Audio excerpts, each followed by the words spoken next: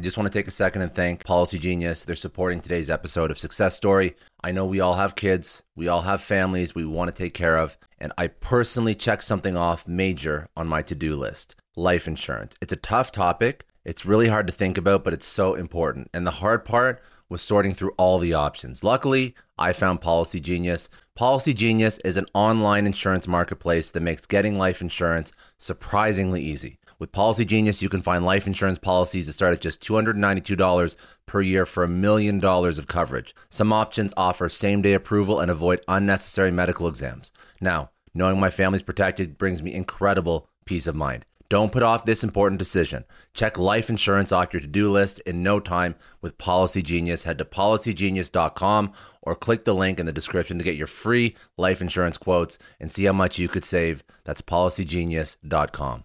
Welcome to Success Story, the most useful podcast in the world. I'm your host, Scott Clary. The Success Story podcast is part of the HubSpot Podcast Network, which has other amazing podcasts like Entrepreneurs on Fire, hosted by John Lee Dumas. Entrepreneurs on Fire stokes inspiration and shares strategies to fire up your entrepreneurial journey and create the life you've always dreamed of. Check out some of the recent episodes: 8 tools of improv comedy that you can use in work and life, how to turn your Instagram into a money-making machine, how to build a 7-figure side hustle without quitting your full-time day job, and overcoming the beast of depression as an entrepreneurial leader. If these topics are interesting for you, you definitely have to check out Entrepreneurs on Fire wherever you download your podcast. Today, my guest is J.R. Martinez. He is an Army veteran, burn survivor, actor, motivational speaker, New York Times best-selling author, and Dancing with the Stars winner. He travels the world speaking with troops at various bases, as well as serving as a keynote speaker for numerous major corporate events, nonprofits, universities, and Fortune 500s. On top of that, he is a husband and father who devotes himself to spreading his message of resilience and optimism, and does it all with a smile. He hosts his own podcast, Rebirth, where he has conversations with guests on life, new beginnings, and overcoming adversity. We spoke about his origin story, which was tumultuous to say the least. I'll let him get into it, but ultimately it was a tough 19 years during his youth, and then his time in the Army was not great either, which has led him to speak about some of the traumatic experiences, one major traumatic experience that left him as a burn survivor in the Army. But he parlayed that into a career teaching, motivating, and inspiring people from all walks of life based on the events and circumstances that he's experienced. We spoke about leadership, we spoke about grief, we spoke about resilience, we spoke about family, we spoke about breaking cycles, we spoke about mental health, physical health, everything that he has overcome in his life that now he teaches over to everyone who listens to him. So let's jump right into it. This is J.R. Martinez. He is a U.S. Army veteran, speaker, author, podcaster, and survivor.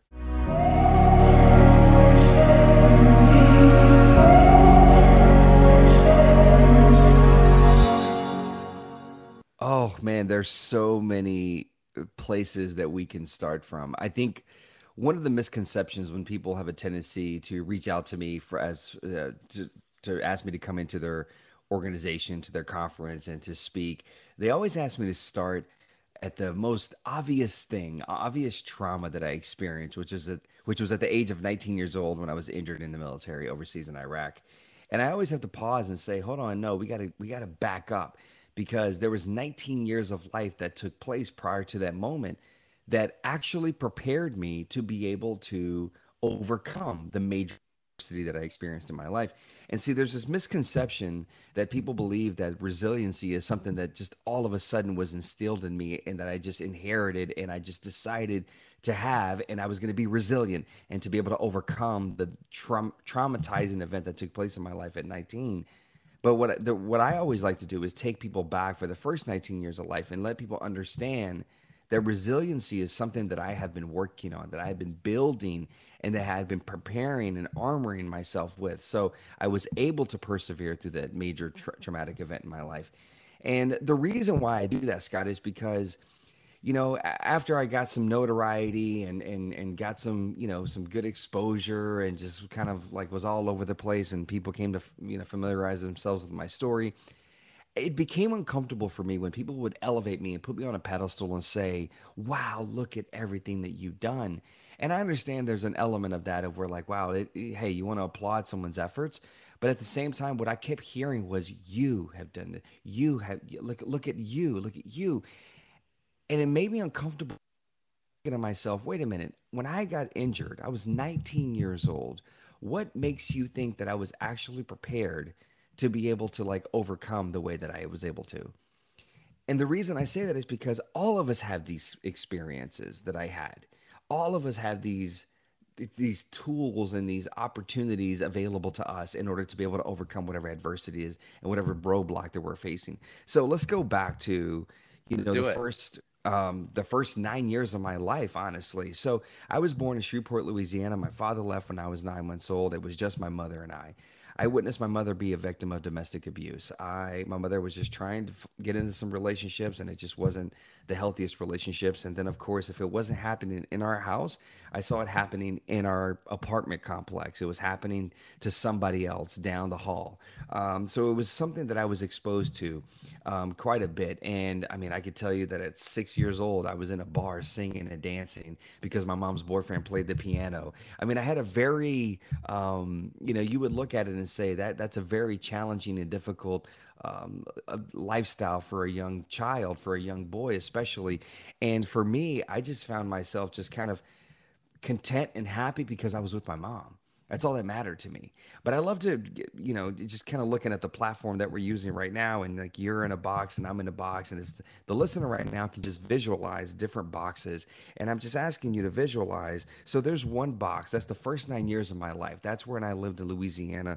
What I refer to that as that's my comfort zone. That's my bubble. And even though there were a lot of challenging things that were happening within the first 9 years of my life that I was exposed to, nonetheless, I was with my mother and I was content and I was happy. And I went to a certain school. I had my friends. So there was a lot of things that were sort of familiar to me and normal. And so as other people looked inside my box, they would think, "Oh, that's a reckless box to be in." But me being in it, I was like, "Hey, this is good. This is a good box." Well, at the age of 9, my mom came up to me and she said, "We're going to move." And I said, "Where are we going to move to?" She said, "We're going to move out of state. And we're going to move to a state called Arkansas." And I was like, "Arkansas? Like where in Arkansas?" She's like, "A small town called Hope." And I could tell you that, here I was at the age of 9, forced out of that box, comfort zone that I'd created for myself. And I was placed in this new box. And essentially being in this new box within the first being in this new environment, I hated it. I hated it, man. Like I was a new kid. I had a little bit of an accent. Like kids picked on me because my middle name is Renee, and they would say that's a girl's name. I mean, just kids. Any reason that they can pick on you, they were just picking on me. And I found myself getting into a lot of trouble. I got into a lot of fights. I got into just a way to feeling like I needed to defend myself. And what that led to was suspensions. What that led to was just more trouble. And it was a struggle for me within the first, few months of being in this new environment. And I remember telling my mother, I was like, yeah, but I'm getting picked on. I'm getting pushed to this point where I feel like I have to defend myself. And my mom said, listen, all you got to do is focus on you, focus on what you can control, ignore those kids and be yourself. And I was like, well, that's not easy, and it's easier said than done. And we've heard that before. And now when my daughter, for example, says that to me, I say to her, I was like, yeah, but it's been said because it's been done. So you got to focus on that. And my mother told me this, and I just decided, you know what? In that moment, I was like, you're right. She's right. So what I started to do was I just started to just focus on being me. I'm this big personality. I love to talk to people. I love to joke with people. Like, I don't care who you are, where you're from, what you got, what you don't got. It's irrelevant to me. What matters is how you show up as a person. That's always been the thing that I've sort of gauged people and who I want to be surrounded by. And I just started focusing on being that person. And that box that I was in, that I didn't like being in, that was unfamiliar to me, that was uncomfortable to me, all of a sudden turned into a little bit of a comfort zone.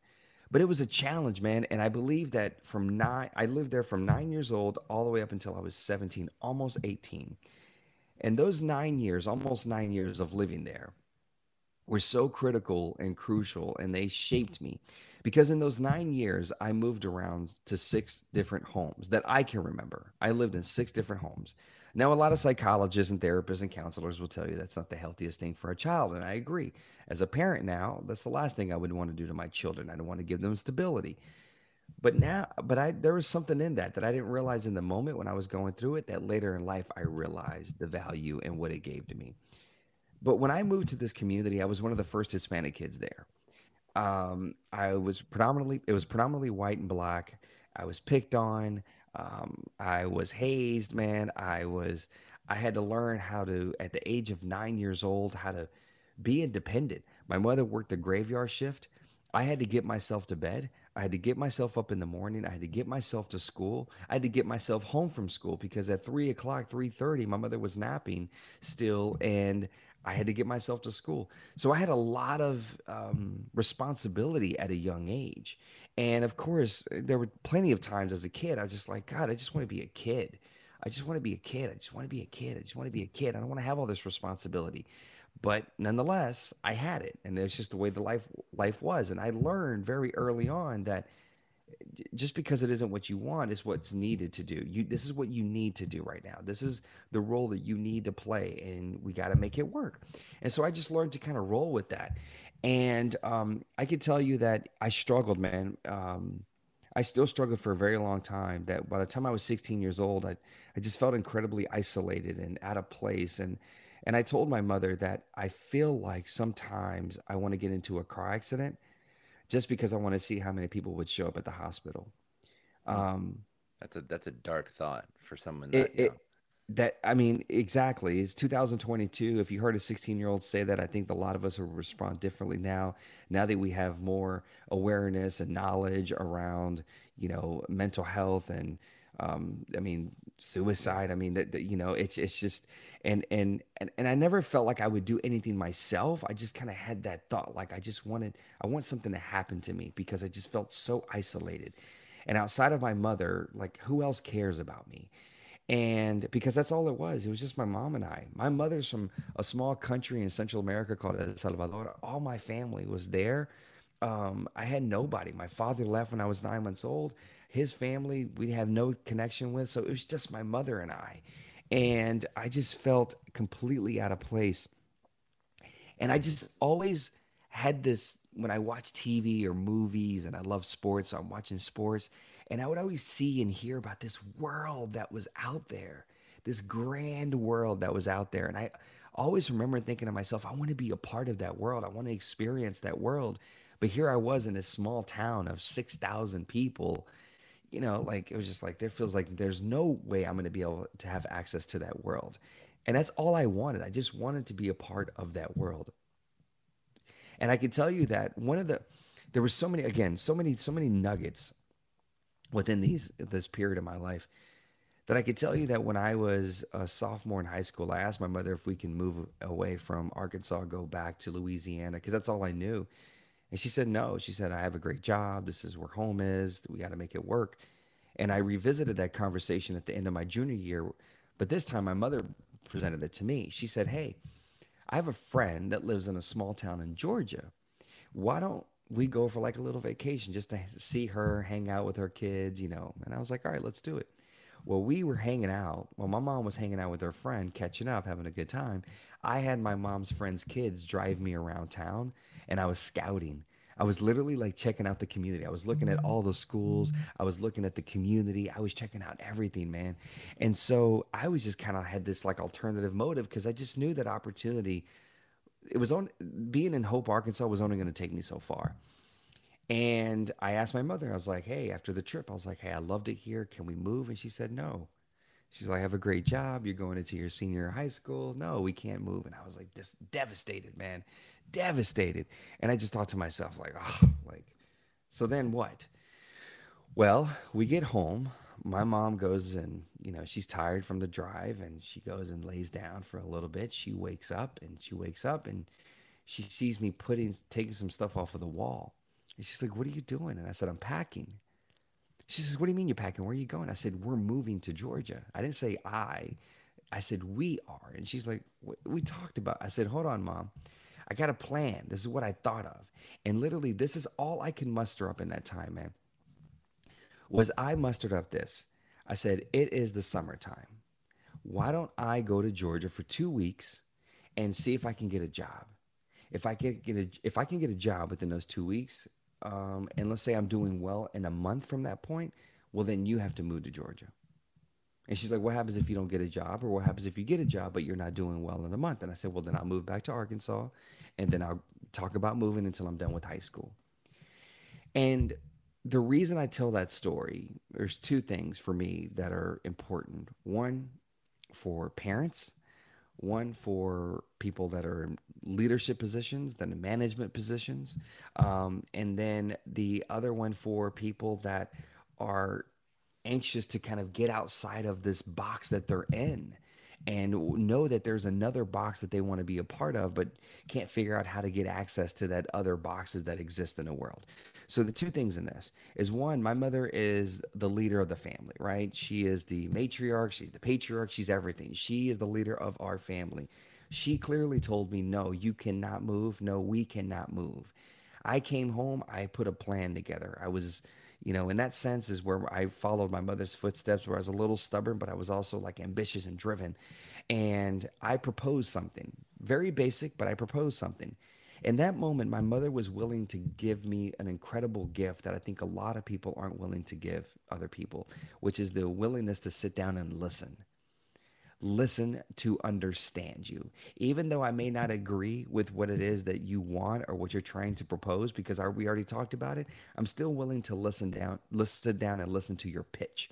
And my mother was willing to sit down and listen to my pitch about me moving to Georgia for the summer for 2 weeks and trying to see if I can make it in a month. And nonetheless, at the end of that conversation, she agreed to say, okay, if that's what you want to do, all right, cool. Let's see. Let's see what happens. There was no reason for her to do that, but she was willing to trust me. Well, she empowered me. I get to Georgia, I apply for a job. A month later, I saved enough money to secure an apartment. So the deal was she would have to move, and she did. How many parents would give their children that type of um, just just just just leadway to be able to decide? Now I know, I get it changes when you have multiple kids and there's other components involved, right? I get it, but the But the point is principles are there. the The principle is leadership principle. there. Yeah, yeah, yeah. And how many of us in leadership positions and management positions would give that same opportunity to people on our team? Because we're the ones that are supposed to be the leaders. We're the ones supposed to come up with all the ideas. But if somebody on our team has something valuable to contribute, how many of us would sit down and actually say, okay, listen, I know I probably don't agree or don't get it or don't think it's the right, but all right, let's sit down and let's talk about it. Let me listen to you. And the second thing, man, and that is the simple fact that, so many of us find ourselves stuck in a certain box, stuck in a bubble, and yet we know that this is isn't the best box for us. We know this situation that we're currently in isn't the best situation for us, but yet we still find ourselves too afraid or too hesitant to essentially take that leap. We know we're supposed to get out of this space that we're in, but we're not willing to essentially take that challenge. We're not willing to trust that something else is potentially waiting on the other side of this hill. We just got to find our ways to climb up that hill. I get to Georgia. I'm able to bring the same principle that allowed me to adapt in the previous box. We're just going to go with this box analogy. I'm going to, with the previous box, and essentially just being myself and just focus on who I am as a person, not focusing on other external stuff and just focusing on myself. Because I brought that same attitude to Georgia, because I already done it before, all of a sudden, within a matter of weeks, now this new box that I was in was a comfort zone. It was literally like, this is my joint. These are my people. I feel comfortable here. I feel happy here. I was embraced by the community. I didn't necessarily feel isolated. There were a lot more kids that looked like me, spoke like me. So I felt like, okay, there's some more diversity here. There's more culture here. I just felt incredibly embraced, man. Now, and then we'll get into the meat of it. So then I approach graduation. The military presents itself as an option for me. My mother, when I presented it to her, she said no. I mean, it was a hard no. And the reason why is because my mother, being from Central America in El Salvador, in the early 80s, there was a civil war that was taking place there. So my mother understood what war does to people. That was one of the reasons my mother left the country, because of the war. Also, at the same time, my mother had lost a child due to the illness that she was born with when I was 3 years old. So I had lost a sister. I graduated high school in 2002. We, as the United States of America, 9/11 happened just a few months before, and we were currently at war. So my mother understood that us being at war, that if I joined the military, I too would go to war, which would then increase her chances of losing another child. So she was like, hard no. No way that's happening. Here's that gift again, man. I said, I get it, but can we talk about it?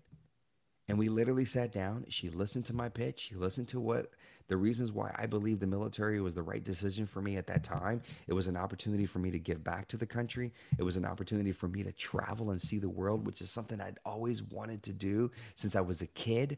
It gave me the opportunity to get money for college. It was the total package for me at that time. And even though my mother's fears were still there and present, she was willing to trust me and say, okay, if that's what you want to do. How many of us would do that? There was a point where my daughter's going to be 10 years old. But I remember when she was like 4 or 5 years old, people would, we do that thing with kids where, kids don't even know what color they like today or what food they like today. And yet we come up to kids and we're like, what do you want to be when you grow up? We put pressure on them from such a young age. We already do that, right? So then what happens? You now inherit this belief and this mindset that you always have to have it figured out. You always have to have something. You always have to know what the next thing is. And for me, a lot of my life is ingrained in I had no idea what my next move was. And that's and in the mix of me not knowing, in the mix of being content and okay and complacent with that space of not knowing, that's when the magic happened. That's when I discovered so much about myself. So to those listening, it's okay if you got a period right now where there's a lot of silence, there isn't a lot of noise. There isn't a lot of like obvious of like, this is where I'm going with my life. This is what I want to be. This is what I want to do. It's okay if you don't have that quite figured out. There's a reason there's silence. There's a reason why there's no noise right now. It's an opportunity for you to focus on layers and components and ways that you can continue to affect people and prepare yourself for when the moment does present itself, you're ready. My mom literally said, all right. So I joined the military, man. I go off to basic training.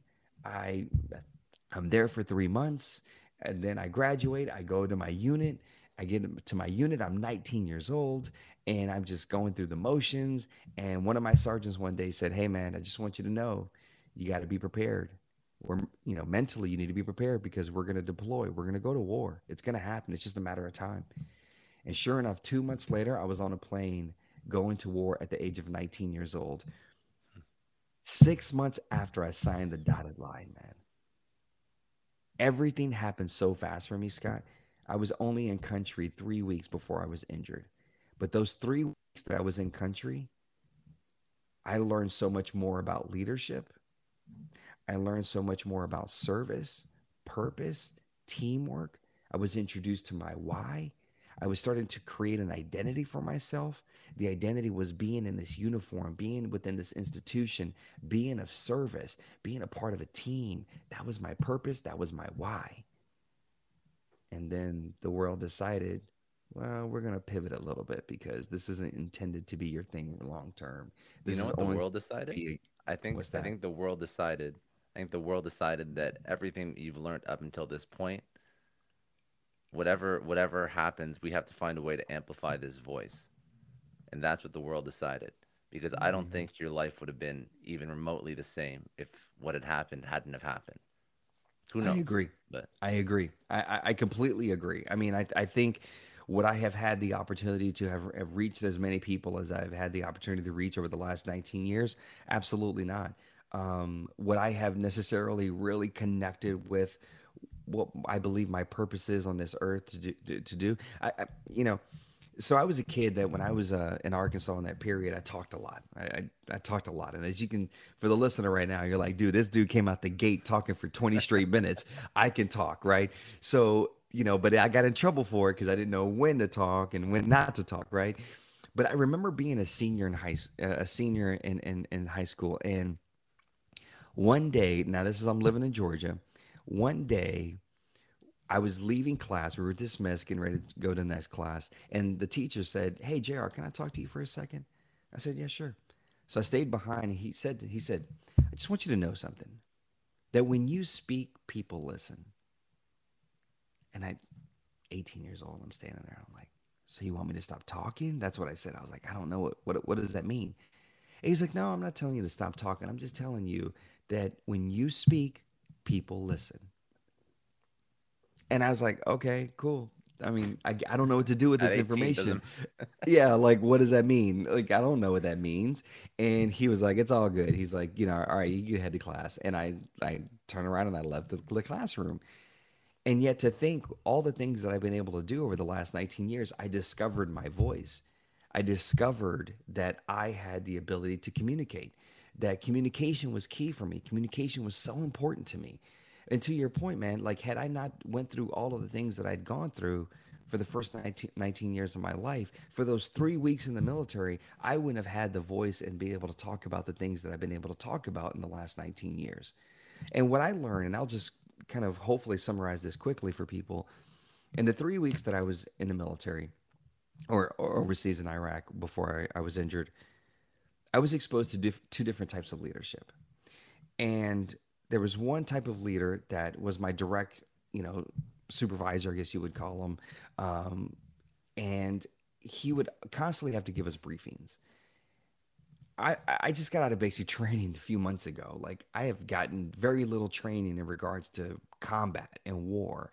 I don't know what to do. So he's explaining different situations. If we encounter this, this is how we respond. If we encounter this, this is how we respond. And I would ask a lot of questions. I'm that curious kid. I would ask a lot of questions, raise my hand. Now, I was a private in the Army, so you're not supposed to ask questions. You're supposed to just nod your head and just carry on the mission. But I wanted to understand because I understood the severity of like I'm at war, and if God forbid something happened to Scott, I want to know and have some understanding that how I get Scott out of that situation and get him home. And I hope that Scott would do the same for me. Well, I started noticing that the more that I asked questions, just for clarity, just hey sir, so wait, just want to touch on this again. So you mean if this happens, we're supposed to do this and this? And this is what I started noticing. And I hope that for if you're able to watch this, great. If you're not, just use your imagination. But he would essentially, his body language, he would just sort of like throw his head back and kind of look up at the ceiling and just kind of he'd throw his hands up and be like, "Oh, there, got another question." Roll He his would point it, eyes. roll Yeah. his eyes. He'd point at me and be like, "Yeah, go ahead. Yeah, yeah, go ahead. Go ahead." Yeah. And what that did, it only took a few times for me to experience this. And what that did is that immediately in a young 19-year-old, it made me realize I'm just not going to speak then. I'm just not going to talk. Okay, fine. Apparently I'm inconveniencing you, so I'm just not going to open my mouth. How about that? I'll just keep it there. And that's what I did. I just stopped talking. I stopped asking questions. Well, then fast forward about a week or so later, we get a briefing from another supervisor. Like this is a colonel now, higher ranking individual. And he literally stood on this small little makeshift podium that they can create in Iraq. And he stood on that podium and he looked out at every single one of us. And he talked about how incredibly important every single one of us were to the mission. He talked about, I don't care what it is that you do, you're valuable to the team. And he said, in order for you to do your job, you need me to do my job. And in order for me to do my job, I need you to do your job. He talked about accountability, right? He like all of a sudden, I left that briefing having this new sense of like purpose. And I was like, okay, I matter in this. Forget that other guy. This guy tells me there's a bigger calling, there's a bigger purpose. I went on a mission the next day and I was a part of a convoy that helped people get from where we were to another destination.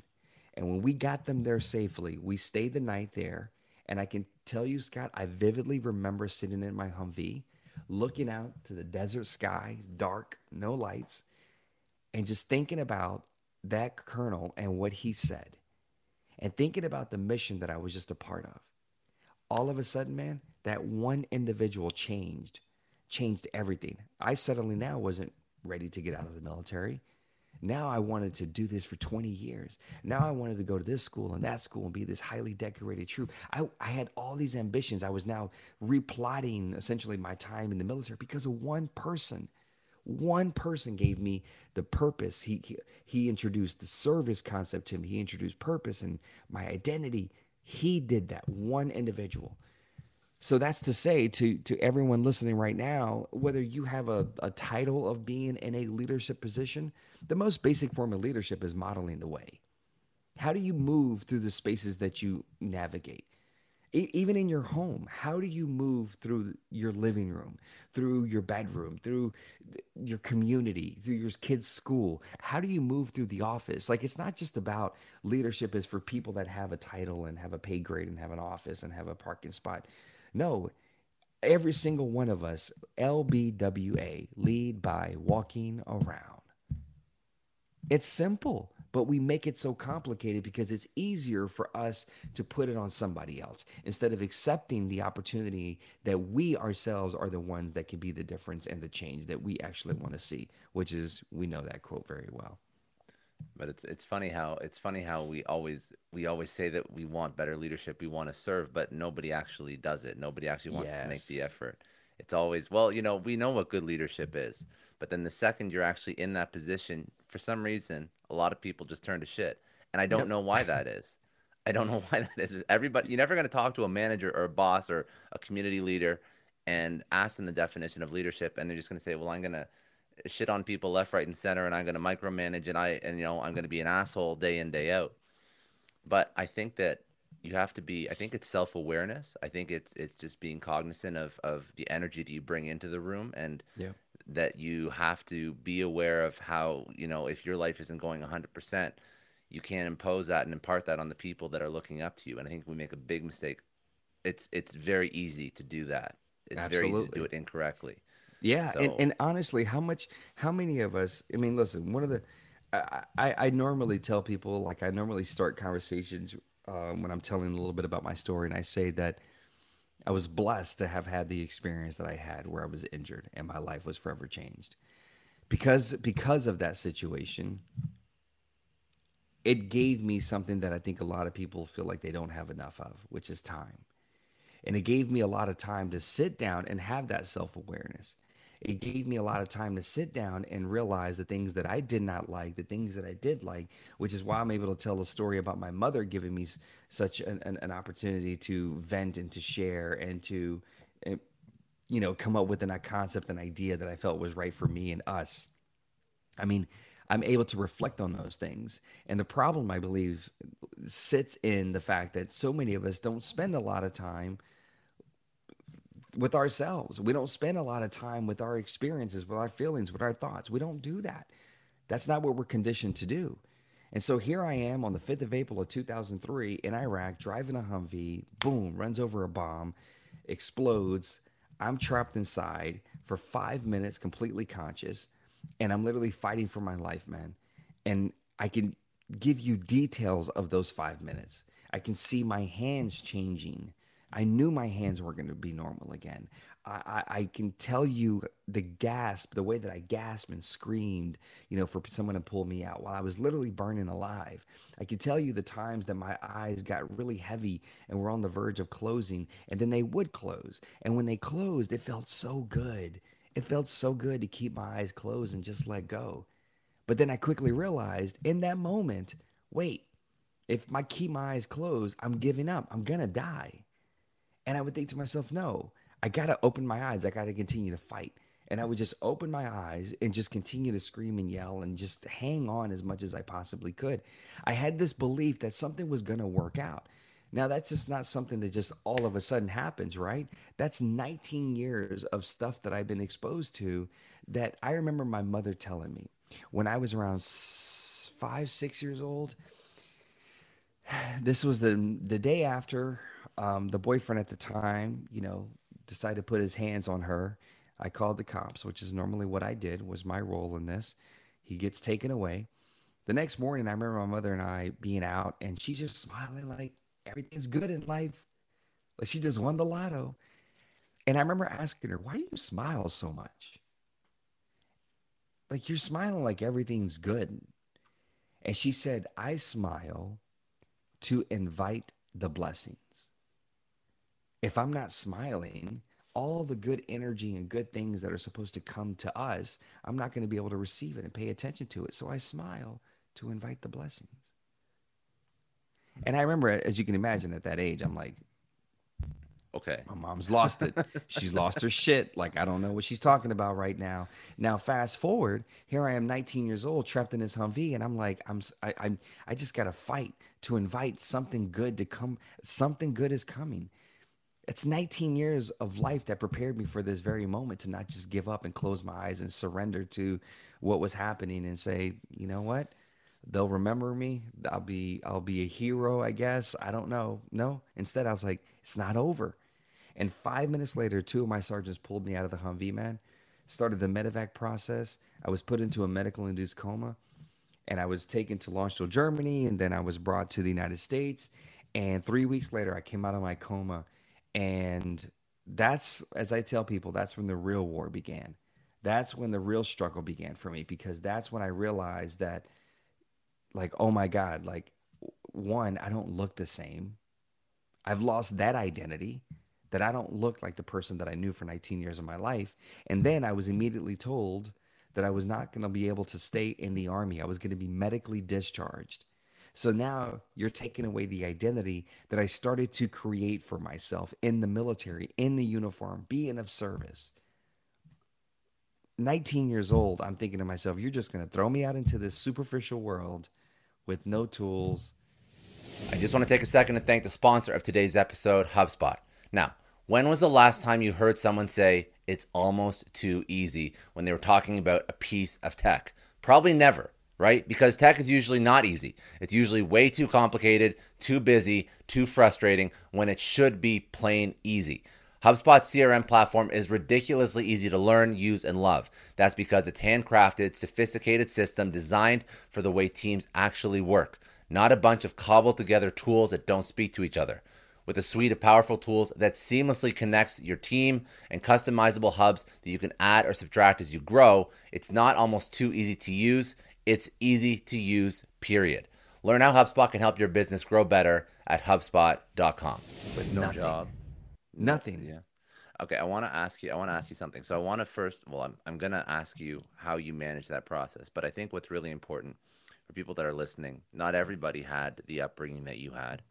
And it's very apparent that 19 years of your life allowed you to manage the trauma and to excel after this all went down. But what would be the advice you'd give somebody to architect some sort of life for themselves so that they can work on their resiliency? So when shit does hit the fan, they can manage it with grace and they aren't sort of blindsided by it.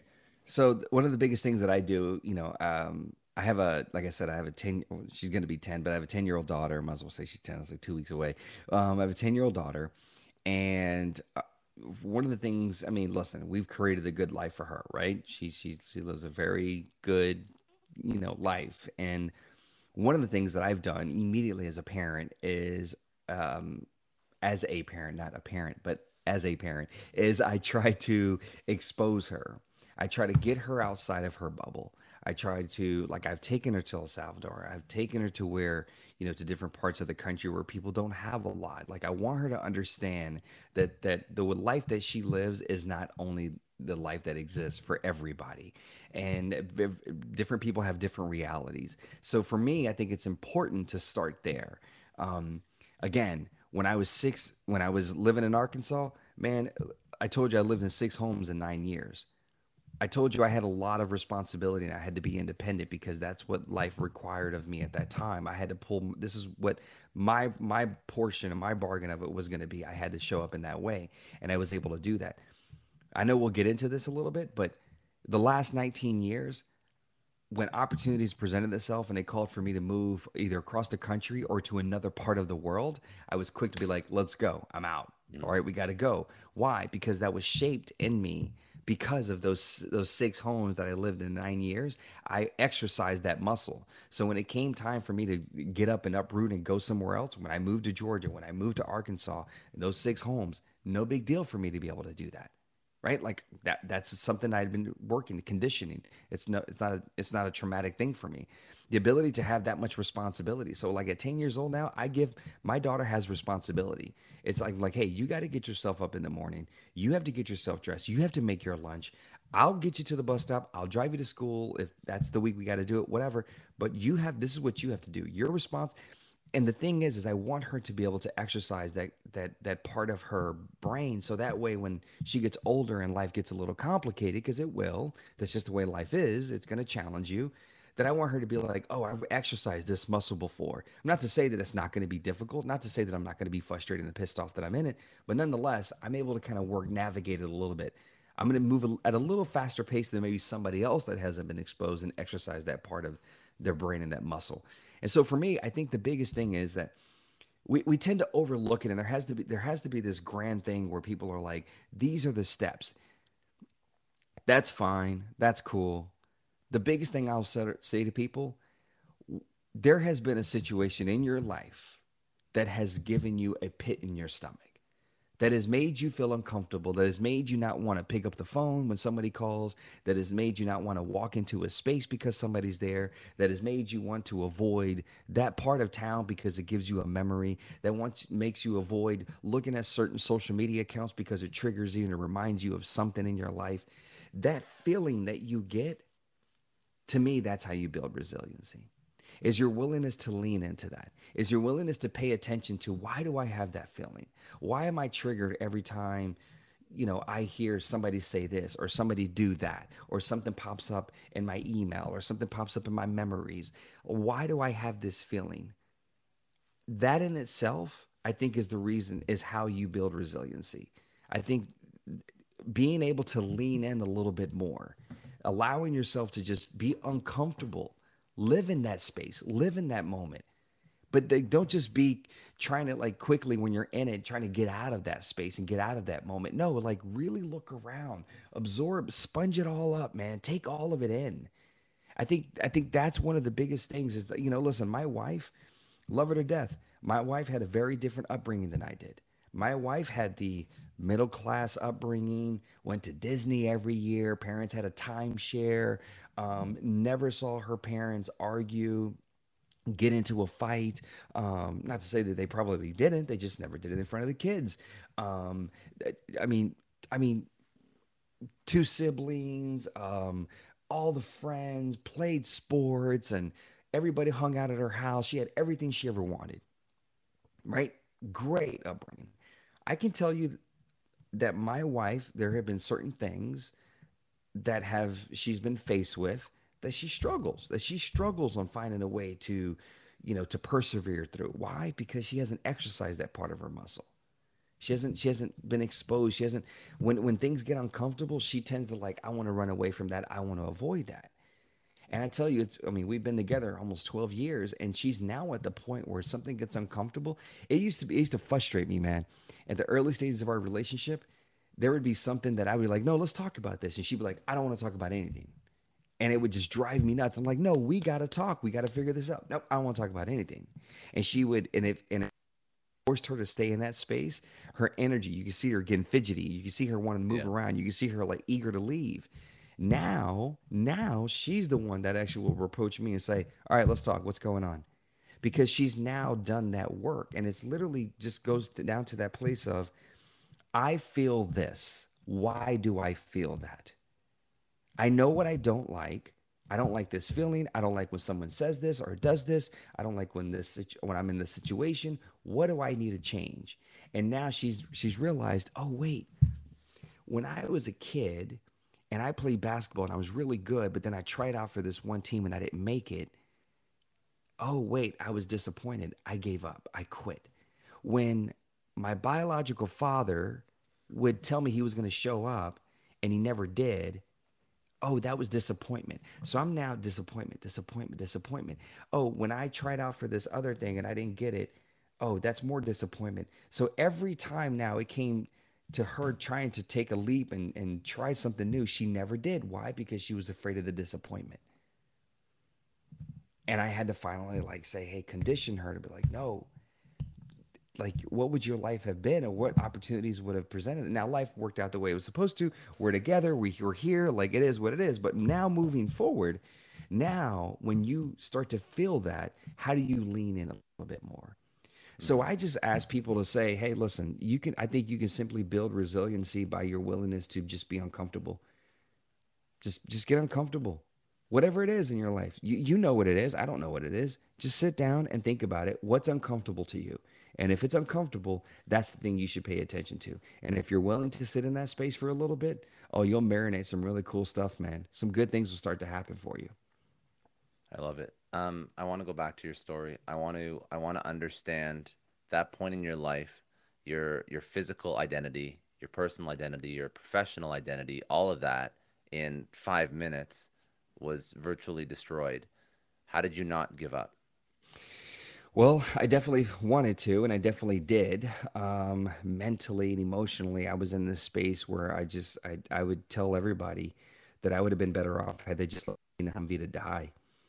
I mean, what's the point of living in this world like this? It was also my identity. Also, too, was growing up. No one ever came up to me and said you have an amazing personality. People came up to me and said you're handsome. You're handsome. So that was my identity as well. And I could tell you that, after a few weeks of being in this space, one day my mother came into my room and, we ended up having a really intense conversation and, a lot of tears and a lot of yelling and the question why being thrown around quite a bit. And, at the conclusion, my mother just went back to the basics. She said, listen, I don't know why this happened to you. I don't know why this happened to us. All I'm asking you to do is every morning when you wake up, just try to be that kid. Just try to be that positive kid. Try to be positive. Try to, just be that kid. She said, I ask you to try to believe that something good will come from this. I ask you to have faith. That was it. And in that moment, man, I was willing to like listen to her, not just hear her. And there's a difference between listening and hearing. Hearing is, there's background noise right now and I hear it, but I'm not really paying attention to it. I couldn't, there's a conversation happening behind me and I hear it, but I couldn't tell you, Scott, what they're talking about because it's just noise. I hear it. It's like the TV background noise. I hear it. No, I'm listening to you right now. I'm listening to a conversation that I'm having. So, okay, I can really recite back to you what you just said to me. Okay, I'm listening. And in that moment, I was willing to listen to my mom. And I was like, what else do I got? What else? I might as well. And that's literally what I did. I just started trying to, just to be upbeat and every morning when I woke up, just to try to be this positive kid. And I started to change my perspective, man. And I realized, okay, yeah, I don't have a lot. I get it. I don't. However, I'm alive. I can see, I can speak, I can hear. I'm learning how to move my body again. I had to learn how to walk. I had to learn how to button a button. I had to learn how to go to the restroom by myself. But I'm starting to learn how to do those things. And I started to see a little bit of improvement in my, occupational therapy and it just like my movement in my body. And I was just like, okay. And the thing, let me share this real quick. I refer to the day that I was injured as my rebirth. And I call it that because I believe parts of me died on that day and other parts of me were born. And I believe that all of us experience rebirths over the course of our lives. But we don't want to embrace it because the idea of something dying scares the hell out of us. So what we do is it's not a rebirth. No, no, no, no. Because something can't die. Because something that I know, whether it's good for me or not, dying is not something I'm capable of dealing with. So don't let it die and let me just continue to stay in it because even it's dysfunctional, it's what I know. It's like the first box of my life, which was the first 9 years. It was what I knew, but there was a lot of dysfunctionality. There was a lot of challenges with my mother, witnessing my mother being hit, and me getting hit, all of this stuff. This is not healthy, but ooh, don't take me out of that because it's all I know. And I don't know if I can, if I'm deserving, first and foremost, of another life, of an alternative, or I don't know if I'm capable of creating something else. So let's not even try to find out. Let me stay here. Let me stay in this box. And I could tell you that call the day that I was injured my rebirth. And I believe that all of us experience rebirths over the course of our lives. There are phases in our lives that have to end in order to make room for the next phase. It's just what it is. You don't go on vacation and say, I'm going to bring everything from my house on a vacation. No, because the idea is hopefully wherever you're going to your destination, that you're going to want to pick up some things there. There's something that you want to bring back with you that's going to make your house better, whether it's a piece of clothing or whether it's some sort of art that you find or whatever souvenir that you pick up. It's going to make your house nicer. It's going to add some character, add something different to it. So why can't we apply that same principle? Right? Like you see it all the time. You see it in parents. Parents are so conditioned that I take care of my kids. I take care of my kids. They hover over their children. I'm just going to take care of you the whole time. And then it gets to a point where their children are like, I don't need you to do that anymore for me. I can do it myself. I can handle it myself. But then the parent struggles because they're like, oh, wait, you don't need me anymore? Instead of evolving and realizing that, wait, my role now has shifted. It's not that they don't need me. They need something else from me. Well, now what they need now more than ever is for me to be supportive and listen to them and to guide them and give them feedback when they ask for it, not to make their lunch from them, not to pick them up from where they are. It's not that anymore, right? But that phase had to die, and you had to then embrace the new phase. Some people aren't willing to do that. So I had to change my perspective. I was in this hospital, man, and I just had to realize that at the end of the day, there was a lot for me to be grateful for. And I literally just I just lived on that. That was this, I stopped. Oh, and this is another thing to go back to like the children and what do you want to be when you grow up and all this other stuff? I immediately was overwhelmed with, oh my God, I'm never going to have a girlfriend. Oh my God, I'm never going to have a wife. Oh, I'm never going to have kids. What am I going to do for a career? And no one's ever going to want to hire me. No one's ever going to want to walk in front of me or walk next to me on a sidewalk in an office, et cetera, et cetera, et cetera, et cetera, et cetera. I'm thinking of long term. I'm overwhelming myself with all of that stuff down the road that may or may not happen. And so what I had to do was say, no, stop overwhelming yourself with the things that you think will happen. Because at this point, you think they will. What I had to do is go back to the basics. What my mother told me when I moved to Arkansas and the kids were picking on me. And I said, how do I adapt? How do I make this a comfort zone? How do I make this a box that I can live in? And she said, you just focus on what you can control. And in that moment, man, in the first couple months of being in that hospital, all I can control is the way that I woke up every morning, is the way that I showed up every day. But when I went to bed, finding something positive that happened in the day, something that I could be grateful for, some sort of progress. I didn't overwhelm myself with the girlfriend, with the wife, with the career. I just focused on surviving today. And so if you keep finding yourself spinning your wheels, I invite you to maybe stop overwhelming yourself with what society tells you should have figured out by now. Instead, pause, go back to the basics, and just look at today.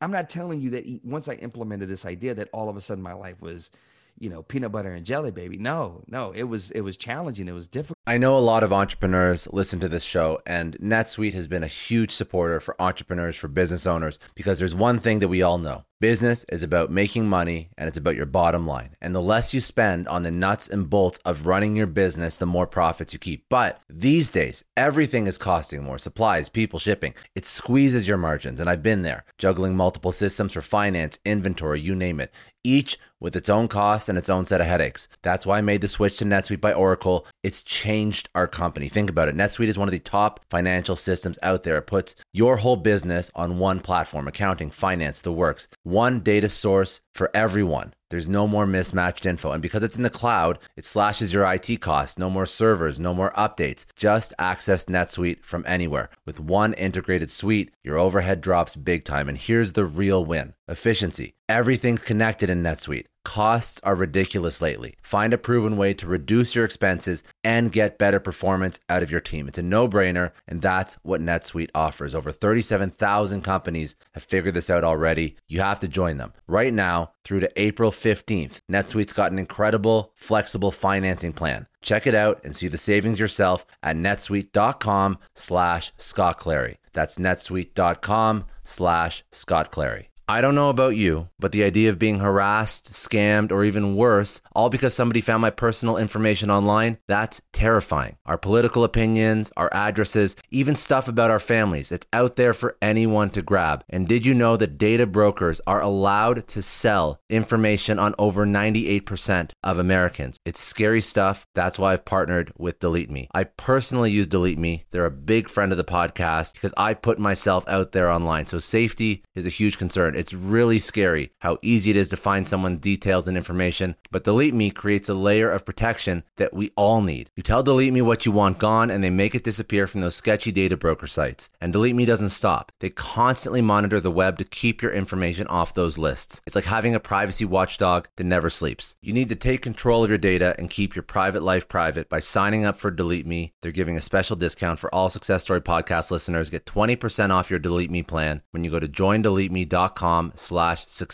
and use promo code success at checkout. The only way to get 20% off is to go to joindeleteme.com/success and enter code success at checkout. joindeleteme.com/success. Hey everyone, I just want to take a second and thank the sponsor of today's episode, Heaven Hill Bottled and Bond Bourbon. Now, I don't have a lot of liquor sponsors on this show. Heaven Hill Bottled and Bond is actually one of my favorites. I've drank it for a few years now, and this is why we actually decided to work together. Heaven Hill Distillery, family owned since 1935, is a great entrepreneur story too. So there's 5 brothers. They filled their first whiskey barrels back in 1935, and their legacy still lives on today. Heaven Hill Bottled and Bond is aged over 7 years. That's 3 more than required by the Bottled and Bond Act of 1897. This means the best quality, the best purity, and the best consistency. This is not just average bourbon. It's the winner of the double gold medals at multiple 2023 World Spirits competitions, and they've won the very prestigious Triple Still Award. It's a very big deal in the liquor and bourbon world. Heaven Hill Bottled and Bond boasts an exceptionally smooth oak flavor, while its aroma offers a sweet blend of caramel and smooth vanilla. If you love bourbon, you need to try Heaven Hill Bottled and Bond. Available nationally, look for a bottle at your local store. Heaven Hill reminds you to think wisely, drink wisely. Think back to your last few days in the office. Did any of them leave you feeling really accomplished? Not the kind of day where you're running around like crazy, but where you've made real progress on something that matters. Because being busy doesn't always mean being productive, and I bet we've all been there.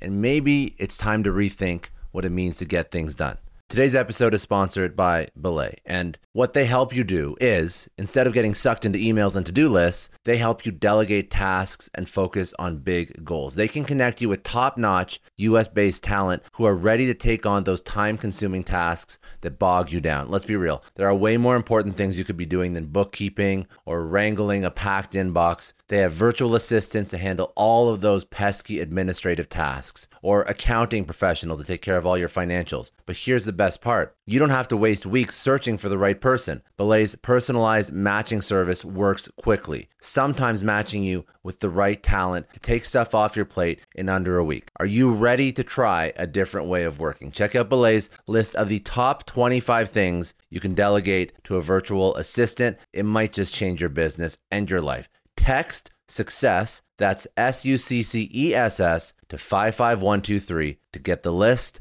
and to start transforming your to-do list with Belay. Thank you so much, Indeed, for sponsoring Success Story. For all business leaders out there, Indeed is a lifesaver. See, we're always driven by the search for better, but when it comes to hiring, the best way to search for a candidate isn't to search at all. Don't search, match with Indeed. If you need to hire, you need Indeed. Indeed is your matching and hiring platform with over 350 million global monthly visitors, according to Indeed data, and a matching engine that helps you find quality candidates fast. You're going to ditch the busy work and you're going to use Indeed for scheduling, screening, messaging, so you can connect with candidates faster. And Indeed doesn't just help you hire faster. 93% of employers agree Indeed delivers the highest quality matches compared to other job sites, according to a recent Indeed survey. Leveraging over 140 million qualifications and preferences every day, Indeed's matching engine is constantly learning from your preferences. So the more you use Indeed, the better it gets. Join more than 3.5 million businesses worldwide that use Indeed to hire great talent fast.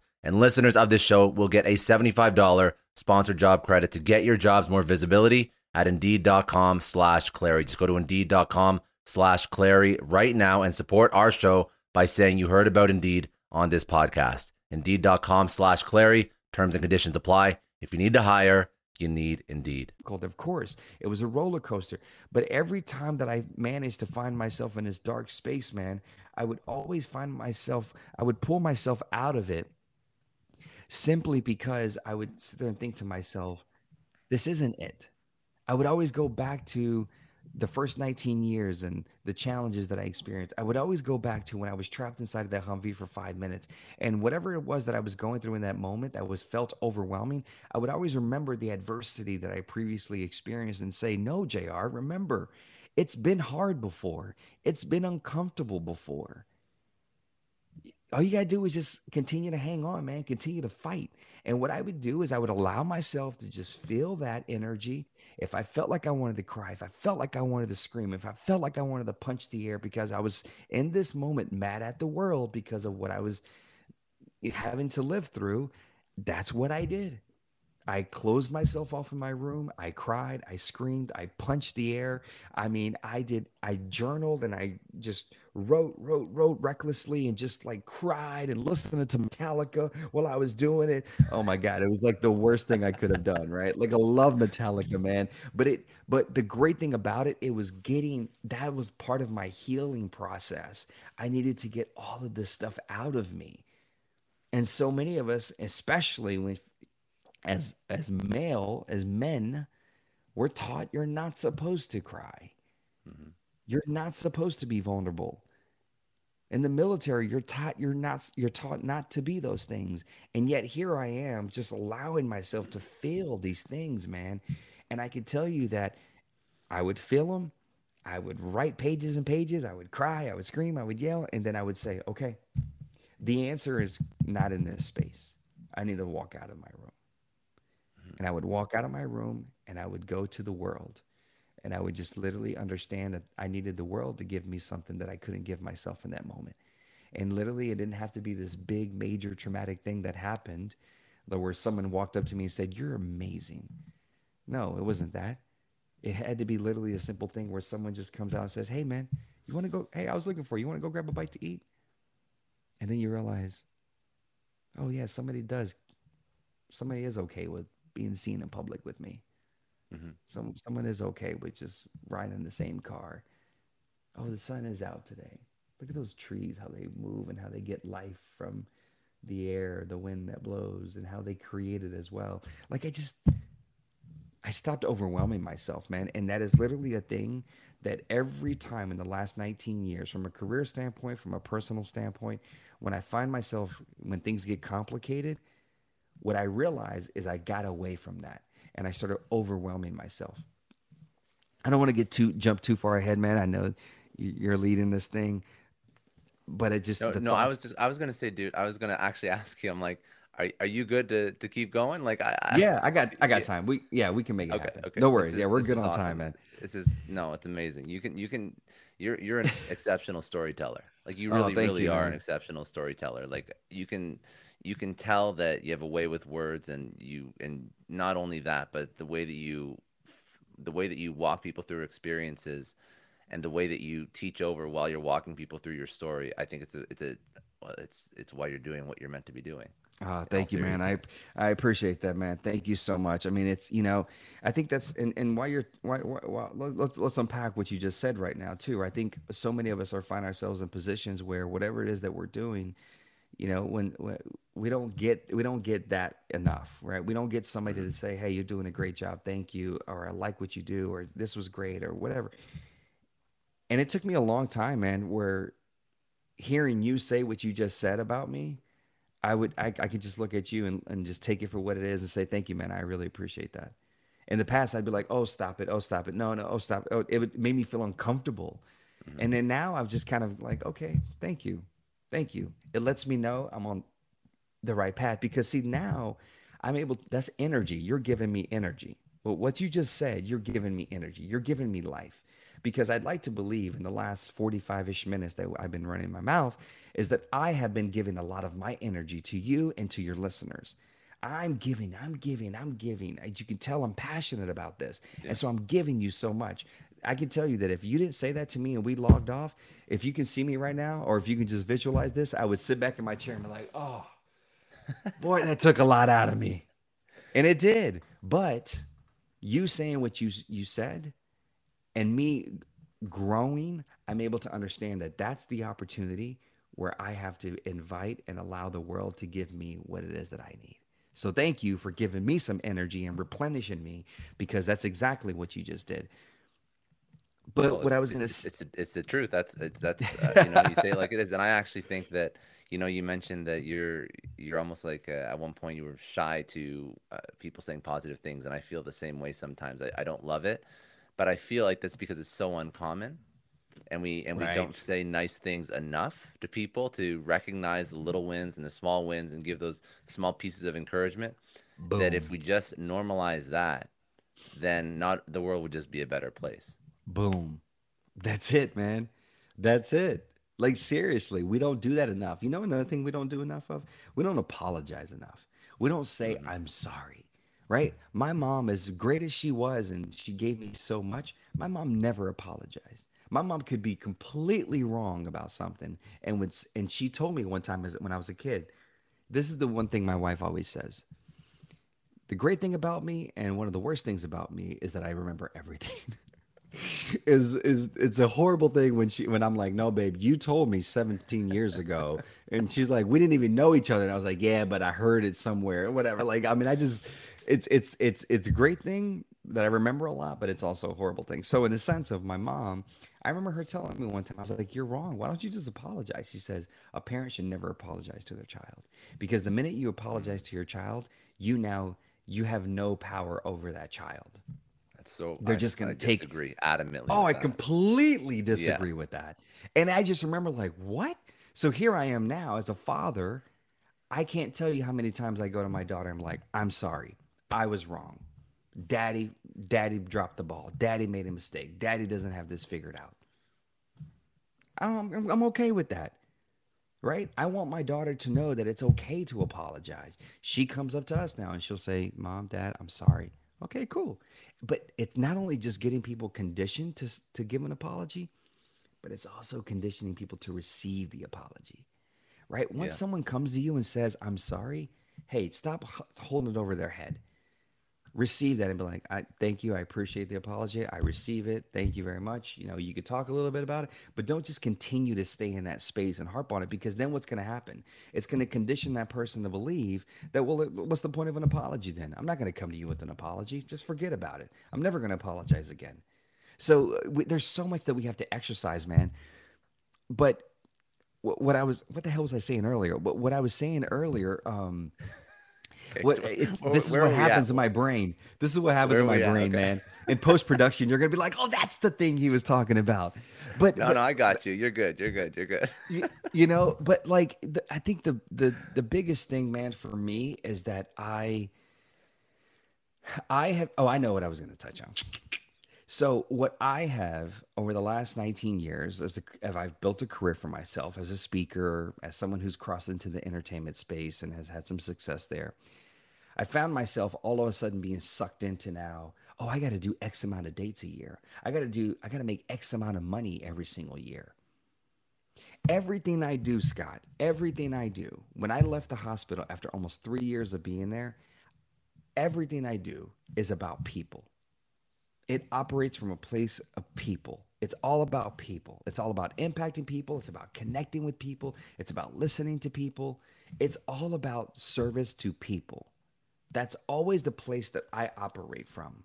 But there have been these instances over the course of the last 19 years since I was injured where I became successful. And then all of a sudden there's noise in my ear and my shoulder that are telling me you got to make this much. You got to do this amount of events a year. You got to and so now I'm overwhelming myself because I've been sucked into what we're conditioned to believe is successful, the interpretation, the definition of success. What happens? Now all of a sudden, JR's authentic self, you're not getting JR.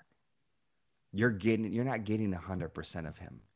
You're getting maybe 60% of him. Why? Because I just flew in late last night. I'm Hmm. exhausted And so when I show up at 8 o'clock in the morning to kick off your event, you're getting 60% of me because I am exhausted. In some cases, maybe it's less than that. Maybe you get one where you're getting 85, 95% of me, 100% of me. And I found myself getting sucked into this trend. And what ended up happening was opportunities weren't presenting themselves anymore. It was like God, the universe was like, "Oh, wait a minute, you forgot why you were doing this in the first place. We're going to take this stuff away from you. We're going to give you some time to sort of think about this for a second and realize why you do what you do because you clearly have forgotten." And so when I started all of a sudden reconnecting with why, then the opportunities started to present themselves again. And so the key is what I want people to understand, that whatever that you want to do, whatever it is that you do, is always operate from the place of why are you doing it? And never lose sight of that. Don't find yourself chasing money. Don't find yourself chasing sort of pats on the back, because then you're going to lose those opportunities. I've seen it happen to me. I've seen it happen to people that I know. And so for me, everything that I do, man, even till this day, and listen, we're human, man. We forget. I guess I'm sitting there talking about this, and I'm passionate about it, but I forgot. Right before that whole COVID thing happened, I was on the road nonstop, busy, busy, busy, busy. And it was so cool to say I was busy, busy, busy. And then COVID happens, and then I was just like, oh wait. I became disconnected again. And it's okay. It's part of being a human being. But it's also part of being a human being and part of life, where you pause and you allow yourself to sort of kind of recharge, reconnect, figure this thing out, and then you prepare yourself for the next phase that's going to come, because it's going to come. It's just the way life is. And it's going to Life be is like a bigger and clock. better It's going to be than what bigger your and better last. Yeah. because you were willing to do the work. I can tell you this. So because I have implemented this, and I have exercised this part of my brain and my heart and my mind, that when COVID happened, all of a sudden, May 2020 events were canceled. July 2020 events were canceled. October canceled. I'm like, the rest of the year? Like, oh, okay, I guess. I mean, nobody knew at that point. Everybody on my team, including my wife, were freaking out. What's going to happen? What are we going to do? And I was like, it's fine. It's all good. Because I can't control this virus and what's happening in the world. I can't control that. I can control how I respond to it. So I'm not going to panic. I'm not going to freak out. I'm going to look at it. And I don't want to seem tone deaf to people that have really been affected. Either they lost somebody or financially, I mean, I get it. I know that it was a reality for a lot of people. So I don't want to seem tone deaf. But in my particular circle where I am, I was like, I got something that I always talk about I don't have enough of, which is time. So what am I going to do? I'm going to figure out how to use this thing right here. And if you can't see me, I'm tapping on the camera. I'm going to figure out how to use this thing right here, which is a microphone. I'm going to figure out how to lighting. I'm going to figure out internet connection. I'm going to get ahead of it a little bit. I'm not going to panic. I'm just going to figure out all this stuff. How can I still connect with people? Because it's the thing that I love to do. I love talking and connecting with people. So how can I leverage all of this to do the very thing that I love? And guess what? About 4 or 5 months later, my agent started calling saying, hey, people are asking about virtual. Can you do virtual? I was like, are you kidding me? I've troubleshooted all this stuff already. Let's go. Send me the link. I know how to click it. I know how to log on. And here's the thing. There are people that booked me to do virtuals that have booked me for in person. And they said when I was done with my virtual, my God, JR, it's like the same person. How do you bring the same energy? We felt the same energy virtually that we have in person. I said, because my why has not changed. My why is about impacting people, being in front of people, being able to connect with people. The difference is how I connect with those people. But nonetheless, I know on the other side of this camera, I know on the other side of this microphone, there's people. So as long as I'm always operating, it's about people, man, then guess what? I'm going to impact, I'm going to do the work that I believe I'm in this world to do. And so you always have to have those moments where you reconnect as to your why, because society and the world's going to pull you away from that. That's just what they do. It challenges you. It's overwhelming you. Are you going to stay grounded?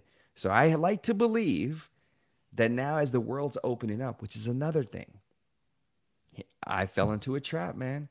End of 2021, the world started opening up a little bit. I started traveling for events. I started traveling in person and virtuals, doing both, balancing balance. Yeah, I'm making up for lost time. Let's go, let's go, let's go. I spread myself too thin. I was overwhelmed. Dude, when it came to December, I was like, what did I do? I fell into the trap again. So this year, I've made a conscious effort. I am not going to overwhelm myself. I am not going to take on too much. Because why? Because what matters more is my health, my mental health, my emotional health, my physical health. I got to spend more time taking care of me. I got to understand this energy thing. I can't just be giving energy, and never putting myself in a position where I can actually receive it and replenish myself. So be careful, my friends. Be careful that when opportunity presents itself, it also can be perceived as a threat. It's called a SWOT analysis, SWOT. What's your strength? What's your weaknesses? What's opportunities? And what are your threats? And opportunities can also be perceived as threats. Strengths can be perceived as threats. So it's important to maybe try to do a SWOT analysis pretty often. Find out what are your strengths, your weaknesses, opportunities, and what are some threats. The more you actually have this conversation with yourself, it doesn't take a lot of time. You don't have to go to Staples or anybody and buy this huge notepad and this whiteboard and start doing all this analytical stuff. No, you're driving. You're on a train. You're riding your bike. You're going for a run. Spend 15 minutes just thinking about where you are in life right now. Think about the people in your life right now. Think about the career standpoint. Man, life is hard. I get it. It's challenging. but I can tell you that life is easier when you are able to implement these things. When you're able to essentially, when you're self-aware, when you're willing to sit down and do the work yourself and stop putting it on everybody else in the world to do it for you. Because you have everything you're looking for and that you need is in you. But we're so conditioned that someone else has to fix it for us. And it's like, you can fix it. Start realizing that right now. Stop putting it on someone else. So then that way, if it doesn't happen, it's an easy out for you to blame somebody else. Versus if you procrastinate when you know what you're supposed to be doing, but you've been procrastinating. Oh, well, then now you have to blame yourself. Well, I don't want to do that. Well, shit. Well, then you're going to be stuck in the same thing. Is it like you look at a clock, and not a digital clock, but if you look at a traditional clock, 12 is at the top, 6 is at the bottom. I always like to tell people I'm living at 12, always at 12. 12 being the top, symbolizing all the good things. 6 at the bottom, symbolizing all the bad things. But a clock, a hand constantly moves around, right? Only if it has batteries, if it has enough power.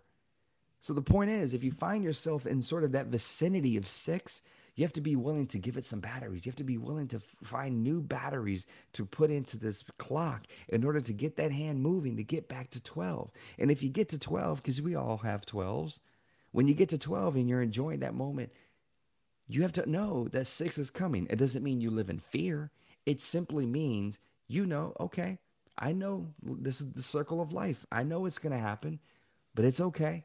I was able to get through it once. I can get through it again. And by that time, the 4th or 5th time it comes around to 6, you're like, I'm good. All right, cool. What do I need to learn? I now get adversity, and I'm literally like this guy. I'm like, all right, what am I supposed to be learning right now? What am I learning? What's the lesson? What's the lesson? I don't panic. I don't freak out. I don't be like, oh my God, I'm broke. Oh my God, I lost this. Oh my God, this event didn't happen. Oh my God, nope. What am I supposed to be learning? I just want to take a second and thank the sponsor of today's episode, NordVPN. Now, if you've ever missed out on your favorite shows because it's not available in your country, or if you're trying to keep your private time private, you don't want people spying on what you're doing, well, let me introduce you to NordVPN. If you're bored of US Netflix, why not take a spin in the UK? Use NordVPN. Click of a button, you can do just that. You want to watch your favorite anime? You don't have to travel to Japan. NordVPN brings it right to you with 5,000 plus server options. No show is out of reach. And of course, we all love to binge TV and Netflix, but privacy is a big deal too. NordVPN keeps your information encrypted, so you never have to worry about your IP or location getting out. They've also doubled down on keeping you safe with their new threat protection feature. Say goodbye to intrusive web ads and malware. Even if you download an infected file, threat protection kicks in and deletes it before it makes a mess of your computer. And don't forget, if you're trying NordVPN, there is literally no risk to you. They have a 30-day money-back guarantee. Give it a try. If you like it, great. If you don't, they'll issue you a refund. You can pretend it never happened. They gave a special discount for Success Story podcast listeners. They gave a special offer. So go to my link at nordvpn.com/successstory to get your subscription started today. It goes straight to opportunity. So when you hit adversity, it goes straight to opportunity in your mind. That's like your de facto reaction to it. Mm-hmm. Absolutely. I love it. Yeah. Okay, so I have one more. So there's one last thing that I wanted to touch on that I thought was very interesting, and it's highly relevant to this audience too. And then I want to do a couple of rapid fire. And then also, if there's other stuff you want to go into, like be my guest, I'm never gonna ever cut you off. I just want to you have other you have like other stuff to do today. But so the last thing I actually really wanted to get your feedback and your perspective on is reinventing professional identity, because people struggle with this at all stages in their career. You were forced to do it, but a lot of people aren't forced to do it, but they're just hating their life and they don't know where to go. They hate the job that they're in. You literally had to, because you were never allowed to go into the military ever again, and you created a life of speaking, motivational speaker. Now you sort of spread the message. You help people sort of upskill themselves, understand how to deal with adversity, all these different leadership topics that are great. But obviously that's not what you thought you were going to be doing when you were young. So you come out of the hospital. How do you find out where you want to spend your time? How do you reinvent this professional identity that was taken away from you? So I follow my passion. That's, for me, what's my passion. So 6 months after I was injured, I was going through the motions, appointments every day, doctors, therapy, all that stuff. One of the nurses asked me, "Hey, will you go in and talk to this patient that 6 months ago was injured and is now in a horrible place? Will you go in and talk to him?" And I said, "No." She said, "Why not?" I said, "Because I'm 20 years old. What am I going to offer to him?" And she said, "Just go in and talk to him how things have gotten better for you." I was like, "No freaking way." And she kept insisting. And finally I was like, "Okay, fine, I'll do it." Right now, hindsight, looking back at it, that was the universe telling me, "Hey, hey, hey, hey, hey, hey, hey, hey, hey, hey, hey." So I'm like, "Fine, I'll do it." Just to get her off my back. That was really the only reason I decided to do it. I opened the door to this hospital room. It's completely dark in this guy's room. And I'm like, it gives me that pit in my stomach. Oh, shit, he's not in a good place. And I was like, I can't leave. I opened the door. He knows I'm standing there. What would that look like if I just walked out? So I walked up to his bed and I introduced myself. And it was in that moment, man, that my definition of a conversation was redefined. I asked him about 4 or 5 questions, right? Sort of the general stuff. Where you from? How old are you? What unit were you in? What happened to you? What do you like to do? Stuff like that, surface stuff. And all of a sudden, the dude took it from there and just started talking.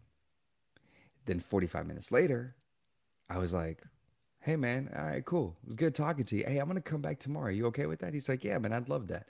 And I started to walk out of his room. But before I could exit the room, I noticed something. Remember, when I told you when I walked in the room, it was completely dark. As I was starting to exit the room, he turned the light on. And then when I looked back into the room, he actually was out of his bed opening the curtain. He was letting some light in their room.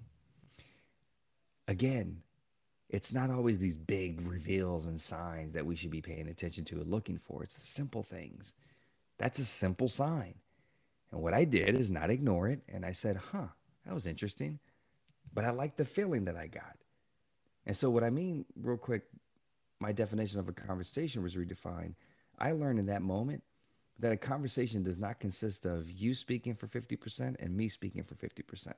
It means that if Scott's going to talk for 75% of the time, then I'm going to spend 75% of the conversation listening. And if I only speak 25%, that's okay. I spent 75 listening.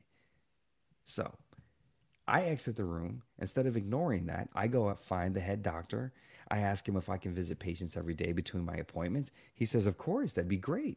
You have something that we don't have, experience. You're living this." So yeah. So I went every day in the afternoon into the evening and visited patients. I would knock on doors. I would walk in. I'd introduce myself. We'd start rapping. And literally I was just, I was just thought of like a walking, talking guide to this recovery process.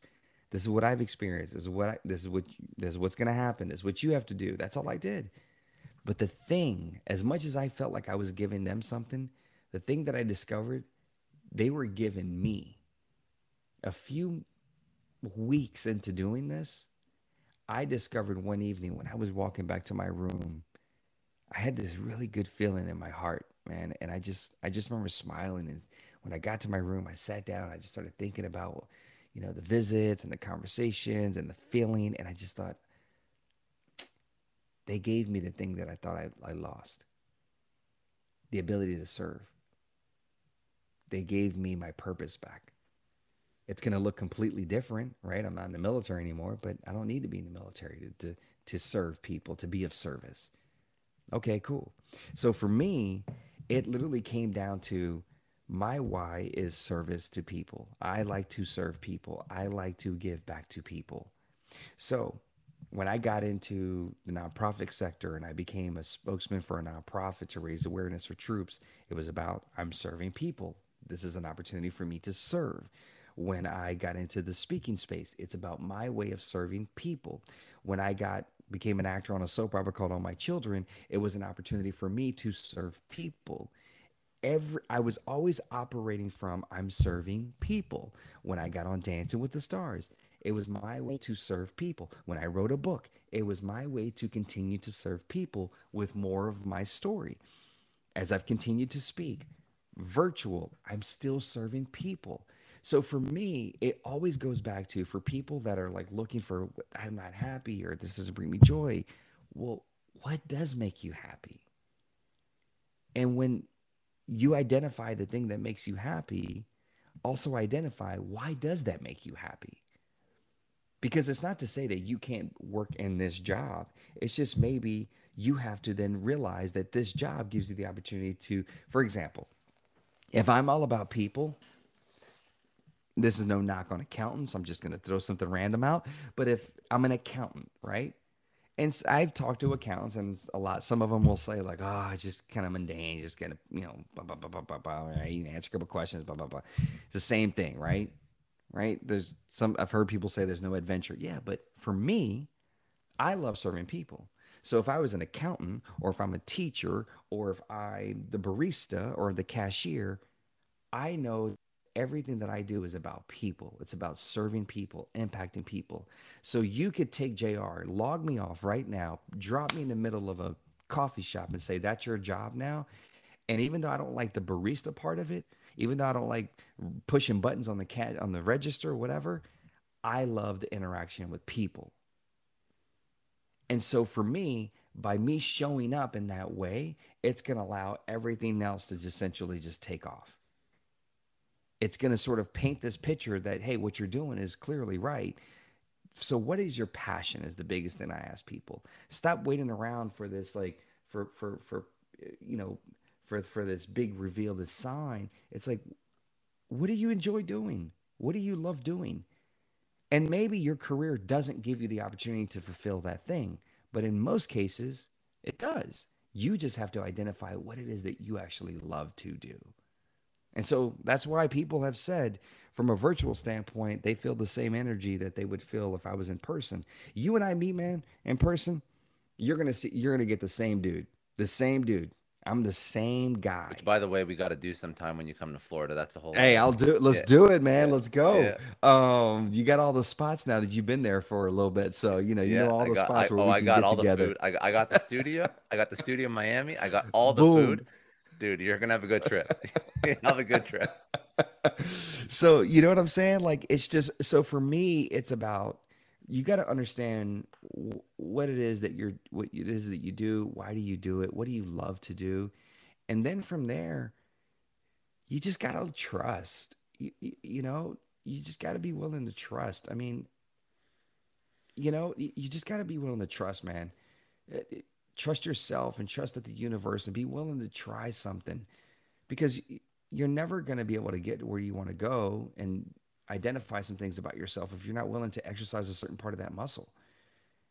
And the biggest thing is I would just tell people, leave people with this is, as you move through life, If there's one thing you remember from my story is that I was willing to always lean in, that I was always willing to listen, whether someone who was listening to me or I was listening to the universe and paying attention to what signs were being presented to me.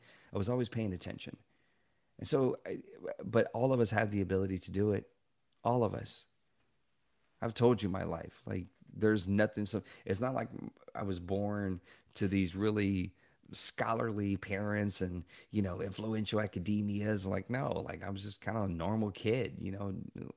Just love sports and goofing around and being silly.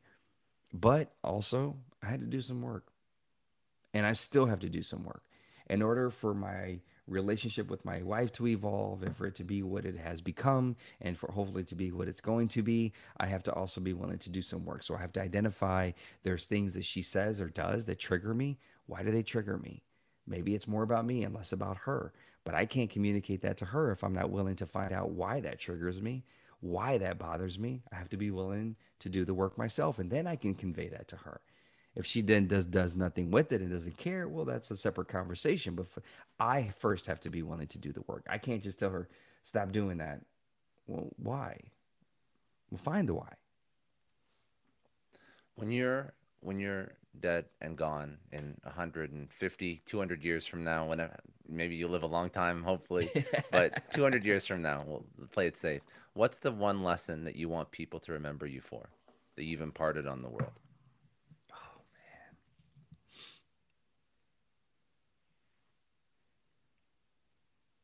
God, it's such a loaded question. It's a It's a great super question. loaded question. I don't make this easy.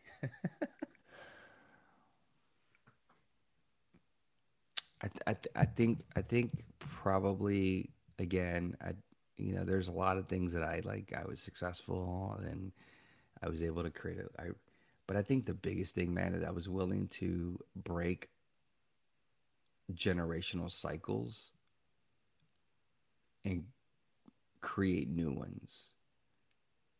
And I don't mean that like in the world. Like I mean that, I told you my father left when I was 9 months old. My mother's father left like my wife's biological father left her. Like I'm a father, right? So I was able to break that cycle. I was able to redefine what the story is and what I want it to be. And I now have two beautiful children. Like my mother got married a couple of times and got divorced a couple of times, and she never got into it for the right reasons. And here I am. I'm married. I'm happy. A beautiful wife that pushes me and challenges me every day as well. Listens to me. Um, yeah, I think for me, man, it's just the fact that I was just willing to break cycles and generational cycles and curses, whatever you may perceive them as, and was willing to create new ones. And I think that's the thing that we're all capable of. If we really want it enough, we're capable of doing that. Most important thing is if people want to reach out to you and connect with you, where do they go? I, Social, website, all that. I think the thing that people say all the time is like, my Instagram is I am Jr. Martinez. My TikTok, that's the world we live in today, man. Like it's so crazy. I don't know if you've experienced this, but I am 38 years old and I have been doing this speaking thing for a while. And I did it the old school way, man. Where it's like you print out all these testimonials and references and headshots and you put them in a little folder binder and you send them off to people and you're like, hopefully you read this, hopefully there's my contact information at the bottom. And now we've progressed, and the thing that I keep hearing from everybody on my team is like, you need to be more have more of a presence on social media. You have to like build up your social media following, blah blah. That's the world we live in today. And it took me a while to get that, man. Like, I mean, talk about innovation, talk about your willingness to pivot and say, okay, cool, I realize I got to catch up where the world is. It took me a Hmm. while, and I lost some opportunities. I'll just tell you that real quick. I've lost a couple of opportunities. Now, mind you, in the grand scheme of things, they weren't meant to happen, but I've lost some opportunities that they said I was the person for. They went with somebody else because they had a bigger social media following. And what that did, as much as that would piss me off and as much as that would, you know, get me all bitter and upset, what I realized, wait, no, Jay, this is an opportunity. This is an opportunity to realize what it is that I need to work on.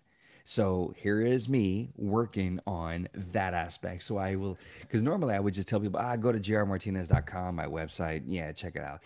Well, how many people are going to do that? And if they do that, are they going to click on your social icons on your page?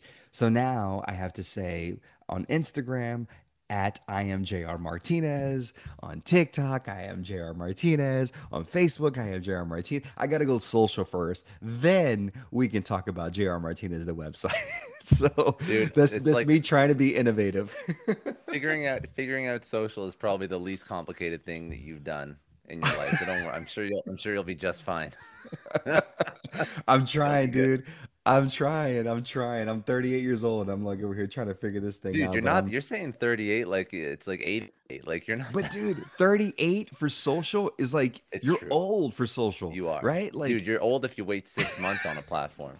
It flies. It it flies. It's does. it's tough. Like I live in marketing, so I'm used to it, but I see people that don't live in marketing that are between 30 and 40 and they think they're technically savvy and like they just get blown away by the different strategies you got to use to grow Yep. this channel versus that channel and all the different algorithm updates you got to keep track. It's a pain in the ass, but ultimately It really is. ultimately it just comes down to, okay, so anything in life, it's consistency but also quality. If you Yep. put enough quality out there, you'll find your tribe, you'll find your community, and Yep. maybe if you don't hack the algorithm, it won't be as quick, but ultimately you'll get there. That's Yeah. really all it And is. what I had to learn about too, and for me from a social standpoint is, whatever my follower count is, like on Instagram, for example, I had to stop again thinking about the thousands of people that are out there that don't follow me that I'm trying to reach, and I'm trying so hard to reach them. And what I had to realize is like, wait, by me focusing on the others, I'm dismissing the ones that actually have hit that blue button and followed me. So let me just more focus on them. And Yeah. then Serve because them. I Yeah. served them in some way enough for them to, it'll somehow reach the people that need it. And so for me, I'm sort of content in this space of even though, the industry says you got to have a bigger follower count.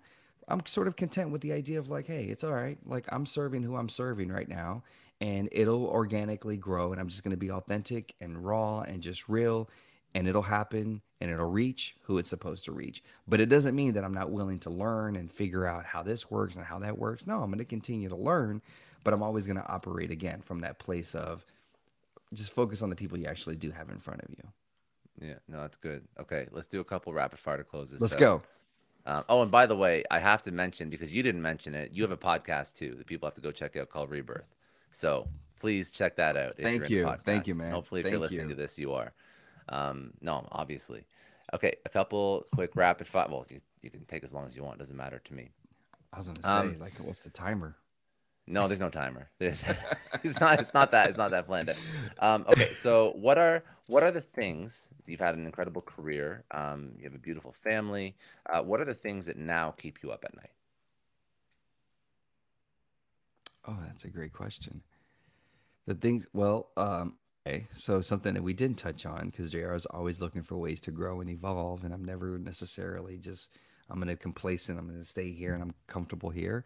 So I'm currently right now actually completing my undergrad. I decided a few years ago to go to college. Congrats. So I'm actually about 6 weeks away from being a college graduate, man.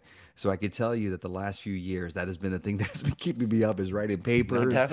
I, like if you remember those days, I was like I, literally I last wouldn't night. want to go back and do them at 38. That's for sure. Yeah, I do Oh, remember those dude. days. Oh, dude. Last night I was up till 1 o'clock in the morning, just like finishing like this response paper and like yeah. So that has been a thing that recently has been keeping me up at night. But I think on another note, I think the other thing is like I'm just always in my mind trying to understand where the world is and where we're moving to, which is essentially social media and sort of the digital spaces, and figuring out how I can develop and build a team that would help me be able to build that part of my business, I guess you would say. Because the thing that I'm starting to learn too is that I don't have all the answers. Luckily, the one thing I do have is I do have the ability to have access to people that do have the answers for the most part.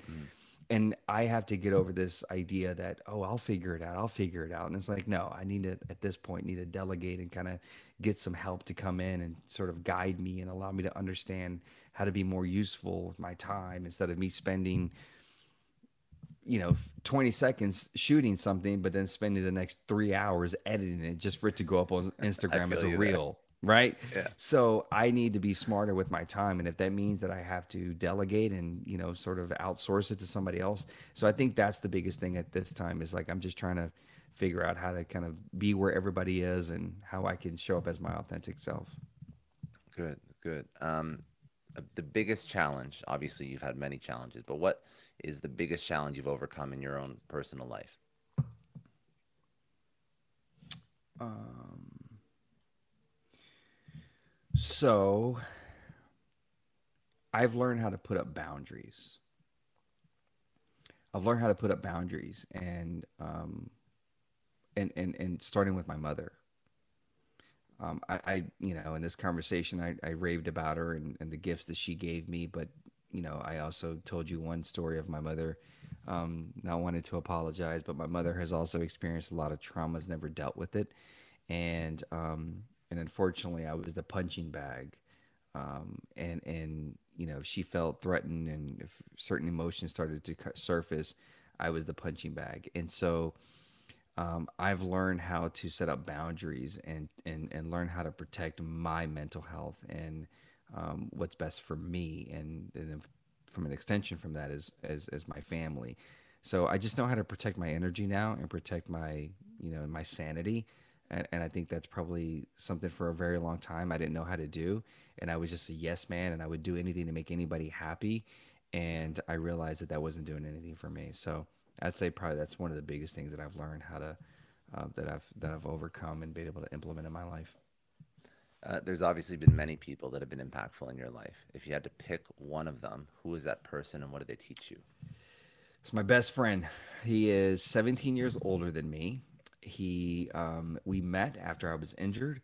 When I was 22, 23, 24, I was a reckless kid. I was angry at life. I was out of the hospital. I was trying to figure out where I would fit in the world, and I didn't feel like the world was reciprocating that same desire and energy, and I was just floating and angry. And one day he told me, we worked for the same nonprofit, and he told me, he said, "You need to sit in the passenger seat of the car."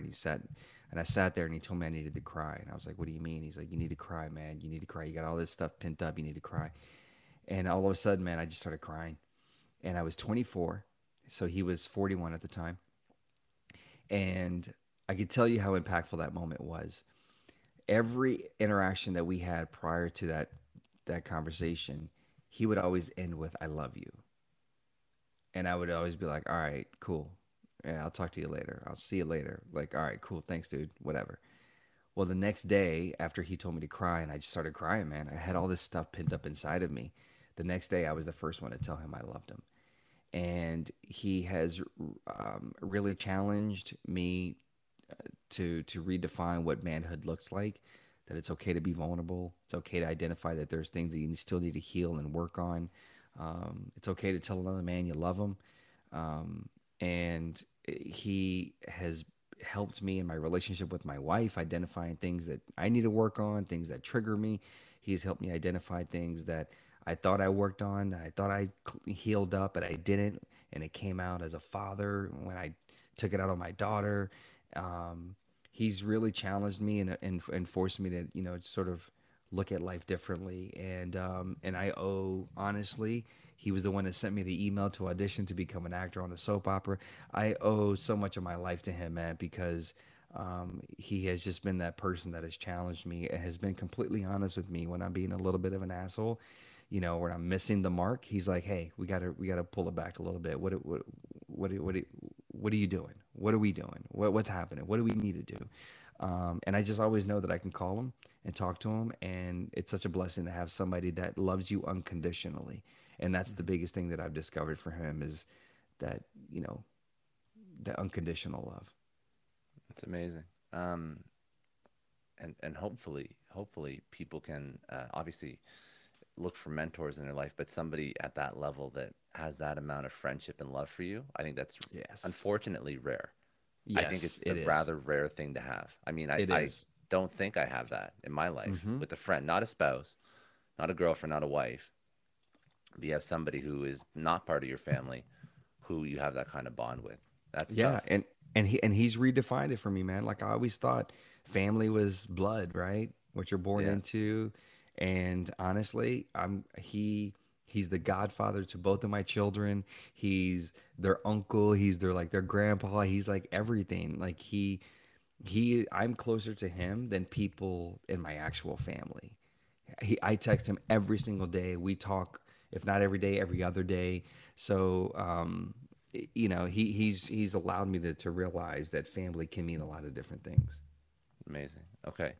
If you had to recommend a book or a podcast, something that's been incredibly impactful in your life, what would that book be? What did you learn from it or that I would resource? I would say I'll show it to you right here. It's like that era where everybody has books, and you saw The Alchemist, Oh, that's a good one. Yeah, that's a good The one. Alchemist, That's never been and recommended on this show, though. I know the book, but why was it important for you? man, the thing I haven't read this book in about 3 or 4 years, but I can tell you that I read it for the first time when I was probably 25. And whatever it was that I was going through at that time when I read this book, it made so much sense to me. And then I remember picking the book up about 4 years later because I was going through like a funky space, and it gave me what I needed in that time. And so for me, when you think about like alchemy, right, and the ability to, create and, to me, this is a book that is something that no matter what phase you're in life, there's always a takeaway. There's always something. And so now that I pull it out, it makes me feel like that it's time for me to probably pick it up again. When I'm able to put down, so even on the back, it says, every few decades, a book comes along that changes the lives of its readers forever. And I believe that that is so, um, that encompasses what I think what I was just trying to say is how, like, you can pick it up at different stages of your life and it'll speak to you and it'll give you what you need. So when I'm done with the school books, I'm gonna pick that one up and read that, and hopefully it'll kind of give me some insight. So it's just a book that is, you know, I'm gonna cheat. I'm gonna say a second book, and I'm gonna Yeah, go, go. say right here. Hold on, give me a second. All right, you ready for this one? What's it? Let's see. Gary Chapman, I The don't know this Five book. Love Languages. Oh, I don't know this book from me. I think I've been told to read this book, but So now, right, like people will tell you it's for your partner and your relationships or whatever. But I'm going to tell you the great thing about this book. This book is a great book for leaders to understand. This is a great book for parents to read and understand because it about the people's different love languages. And so now when I interact with people, I realize that's your love language. It may not be mine, but I have to meet you there because that's how you communicate. That's how you show love. That's how you you use this receive to love. gauge personality, Oh the yeah. drivers, like everything. Oh yeah. I coach my daughter's softball team.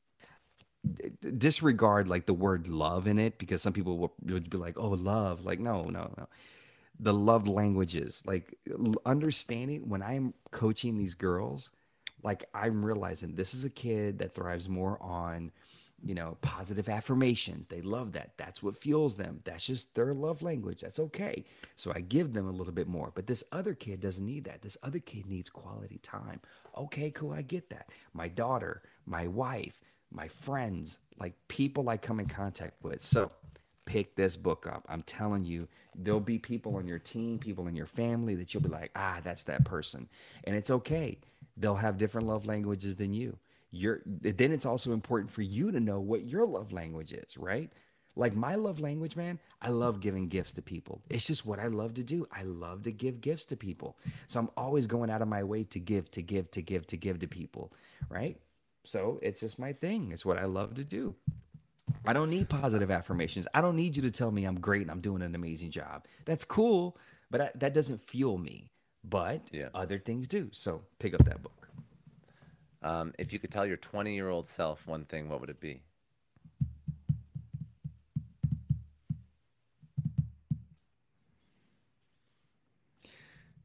Um, you will have the thing that you've always wanted, which is a family, unconditional love, and the opportunity to create the thing that you've always wanted in your childhood. Yeah, that you're gonna have it, man. The things that you're worried about, as far as like a girlfriend, a family, kids, and you're gonna have it, and it's gonna be beautiful, and you're gonna be blessed with two amazing kids, an amazing wife. You're gonna have it. So stay the course.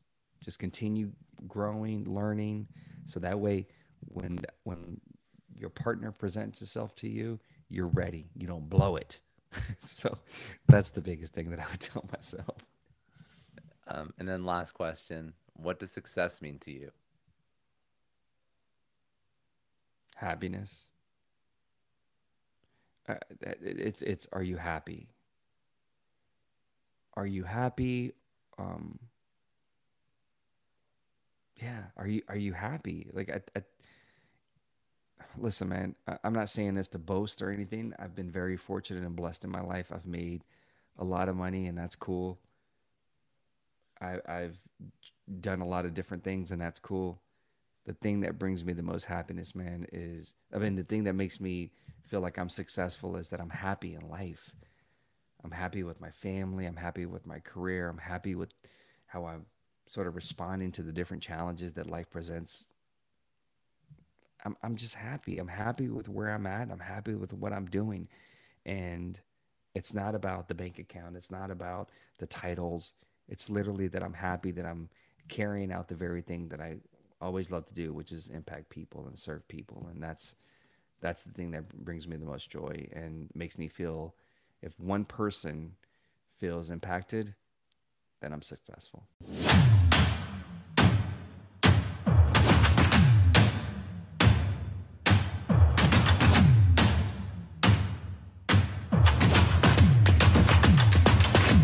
I know a lot of entrepreneurs listen to this show, and NetSuite has been a huge supporter for entrepreneurs, for business owners, because there's one thing that we all know. Business is about making money, and it's about your bottom line. And the less you spend on the nuts and bolts of running your business, the more profits you keep. But these days, everything is costing more. Supplies, people, shipping. It squeezes your margins, and I've been there, juggling multiple systems for finance, inventory, you name it, each with its own costs and its own set of headaches. That's why I made the switch to NetSuite by Oracle. It's changed our company. Think about it. NetSuite is one of the top financial systems out there. It puts your whole business on one platform, accounting, finance, the works. One data source for everyone. There's no more mismatched info. And because it's in the cloud, it slashes your IT costs. No more servers, no more updates. Just access NetSuite from anywhere. With one integrated suite, your overhead drops big time. And here's the real win. Efficiency. Everything's connected in NetSuite. Costs are ridiculous lately. Find a proven way to reduce your expenses and get better performance out of your team. It's a no-brainer, and that's what NetSuite offers. Over 37,000 companies have figured this out already. You have to join them. Right now, through to April 15th, NetSuite's got an incredible, flexible financing plan. Check it out and see the savings yourself at netsuite.com/Scott Clary. That's netsuite.com/Scott Clary.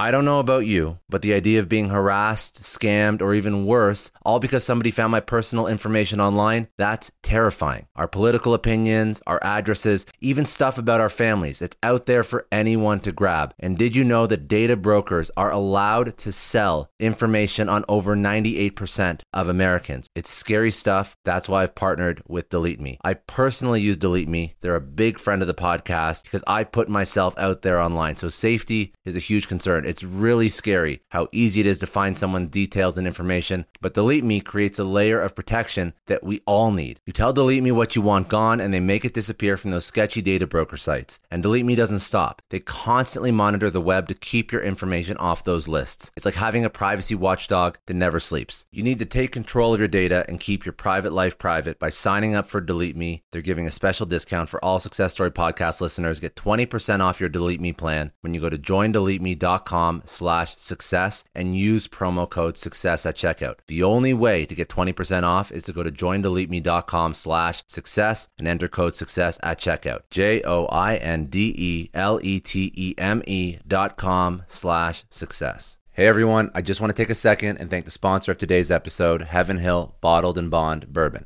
Now, I don't have a lot of liquor sponsors on this show. Heaven Hill Bottled and Bond is actually one of my favorites. I've drank it for a few years now, and this is why we actually decided to work together. Heaven Hill Distillery, family owned since 1935, is a great entrepreneur story too. So there's 5 brothers. They filled their first whiskey barrels back in 1935, and their legacy still lives on today. Heaven Hill Bottled and Bond is aged over 7 years. That's 3 more than required by the Bottled and Bond Act of 1897. This means the best quality, the best purity, and the best consistency. This is not just average bourbon. It's the winner of the double gold medals at multiple 2023 World Spirits competitions, and they've won the very prestigious Triple Still Award. It's a very big deal in the liquor and bourbon world. Heaven Hill Bottled and Bond boasts an exceptionally smooth oak flavor, while its aroma offers a sweet blend of caramel and smooth vanilla. If you love bourbon, you need to try Heaven Hill Bottled and Bond. Available nationally, look for a bottle at your local store. Heaven Hill reminds you to think wisely, drink wisely. Think back to your last few days in the office. Did any of them leave you feeling really accomplished? Not the kind of day where you're running around like crazy, but where you've made real progress on something that matters. Because being busy doesn't always mean being productive, and I bet we've all been there. And maybe it's time to rethink what it means to get things done. Today's episode is sponsored by Belay, and what they help you do is, instead of getting sucked into emails and to-do lists, they help you delegate tasks and focus on big goals. They can connect you with top-notch US-based talent who are ready to take on those time-consuming tasks that bog you down. Let's be real. There are way more important things you could be doing than bookkeeping or wrangling a packed inbox. They have virtual assistants to handle all of those pesky administrative tasks, or accounting professional to take care of all your financials. But here's the best part. You don't have to waste weeks searching for the right person. Belay's personalized matching service works quickly, sometimes matching you with the right talent to take stuff off your plate in under a week. Are you ready to try a different way of working? Check out Belay's list of the top 25 things you can delegate to a virtual assistant. It might just change your business and your life. Text SUCCESS, that's SUCCESS, to 55123 to get the list and to start transforming your to-do list with Belay. Thank you so much, Indeed, for sponsoring Success Story. For all business leaders out there, Indeed is a lifesaver. See, we're always driven by the search for better, but when it comes to hiring, the best way to search for a candidate isn't to search at all. Don't search, match with Indeed. If you need to hire, you need Indeed. Indeed is your matching and hiring platform with over 350 million global monthly visitors, according to Indeed data, and a matching engine that helps you find quality candidates fast. You're going to ditch the busy work and you're going to use Indeed for scheduling, screening, messaging, so you can connect with candidates faster. And Indeed doesn't just help you hire faster. 93% of employers agree Indeed delivers the highest quality matches compared to other job sites, according to a recent Indeed survey. Leveraging over 140 million qualifications and preferences every day, Indeed's matching engine is constantly learning from your preferences, so the more you use Indeed, the better it gets. Join more than 3.5 million businesses worldwide that use Indeed to hire great talent fast. And listeners of this show will get a $75 sponsored job credit to get your jobs more visibility at Indeed.com/Clary. Just go to Indeed.com/Clary right now and support our show by saying you heard about Indeed on this podcast. Indeed.com/Clary. Terms and conditions apply. If you need to hire, you need Indeed.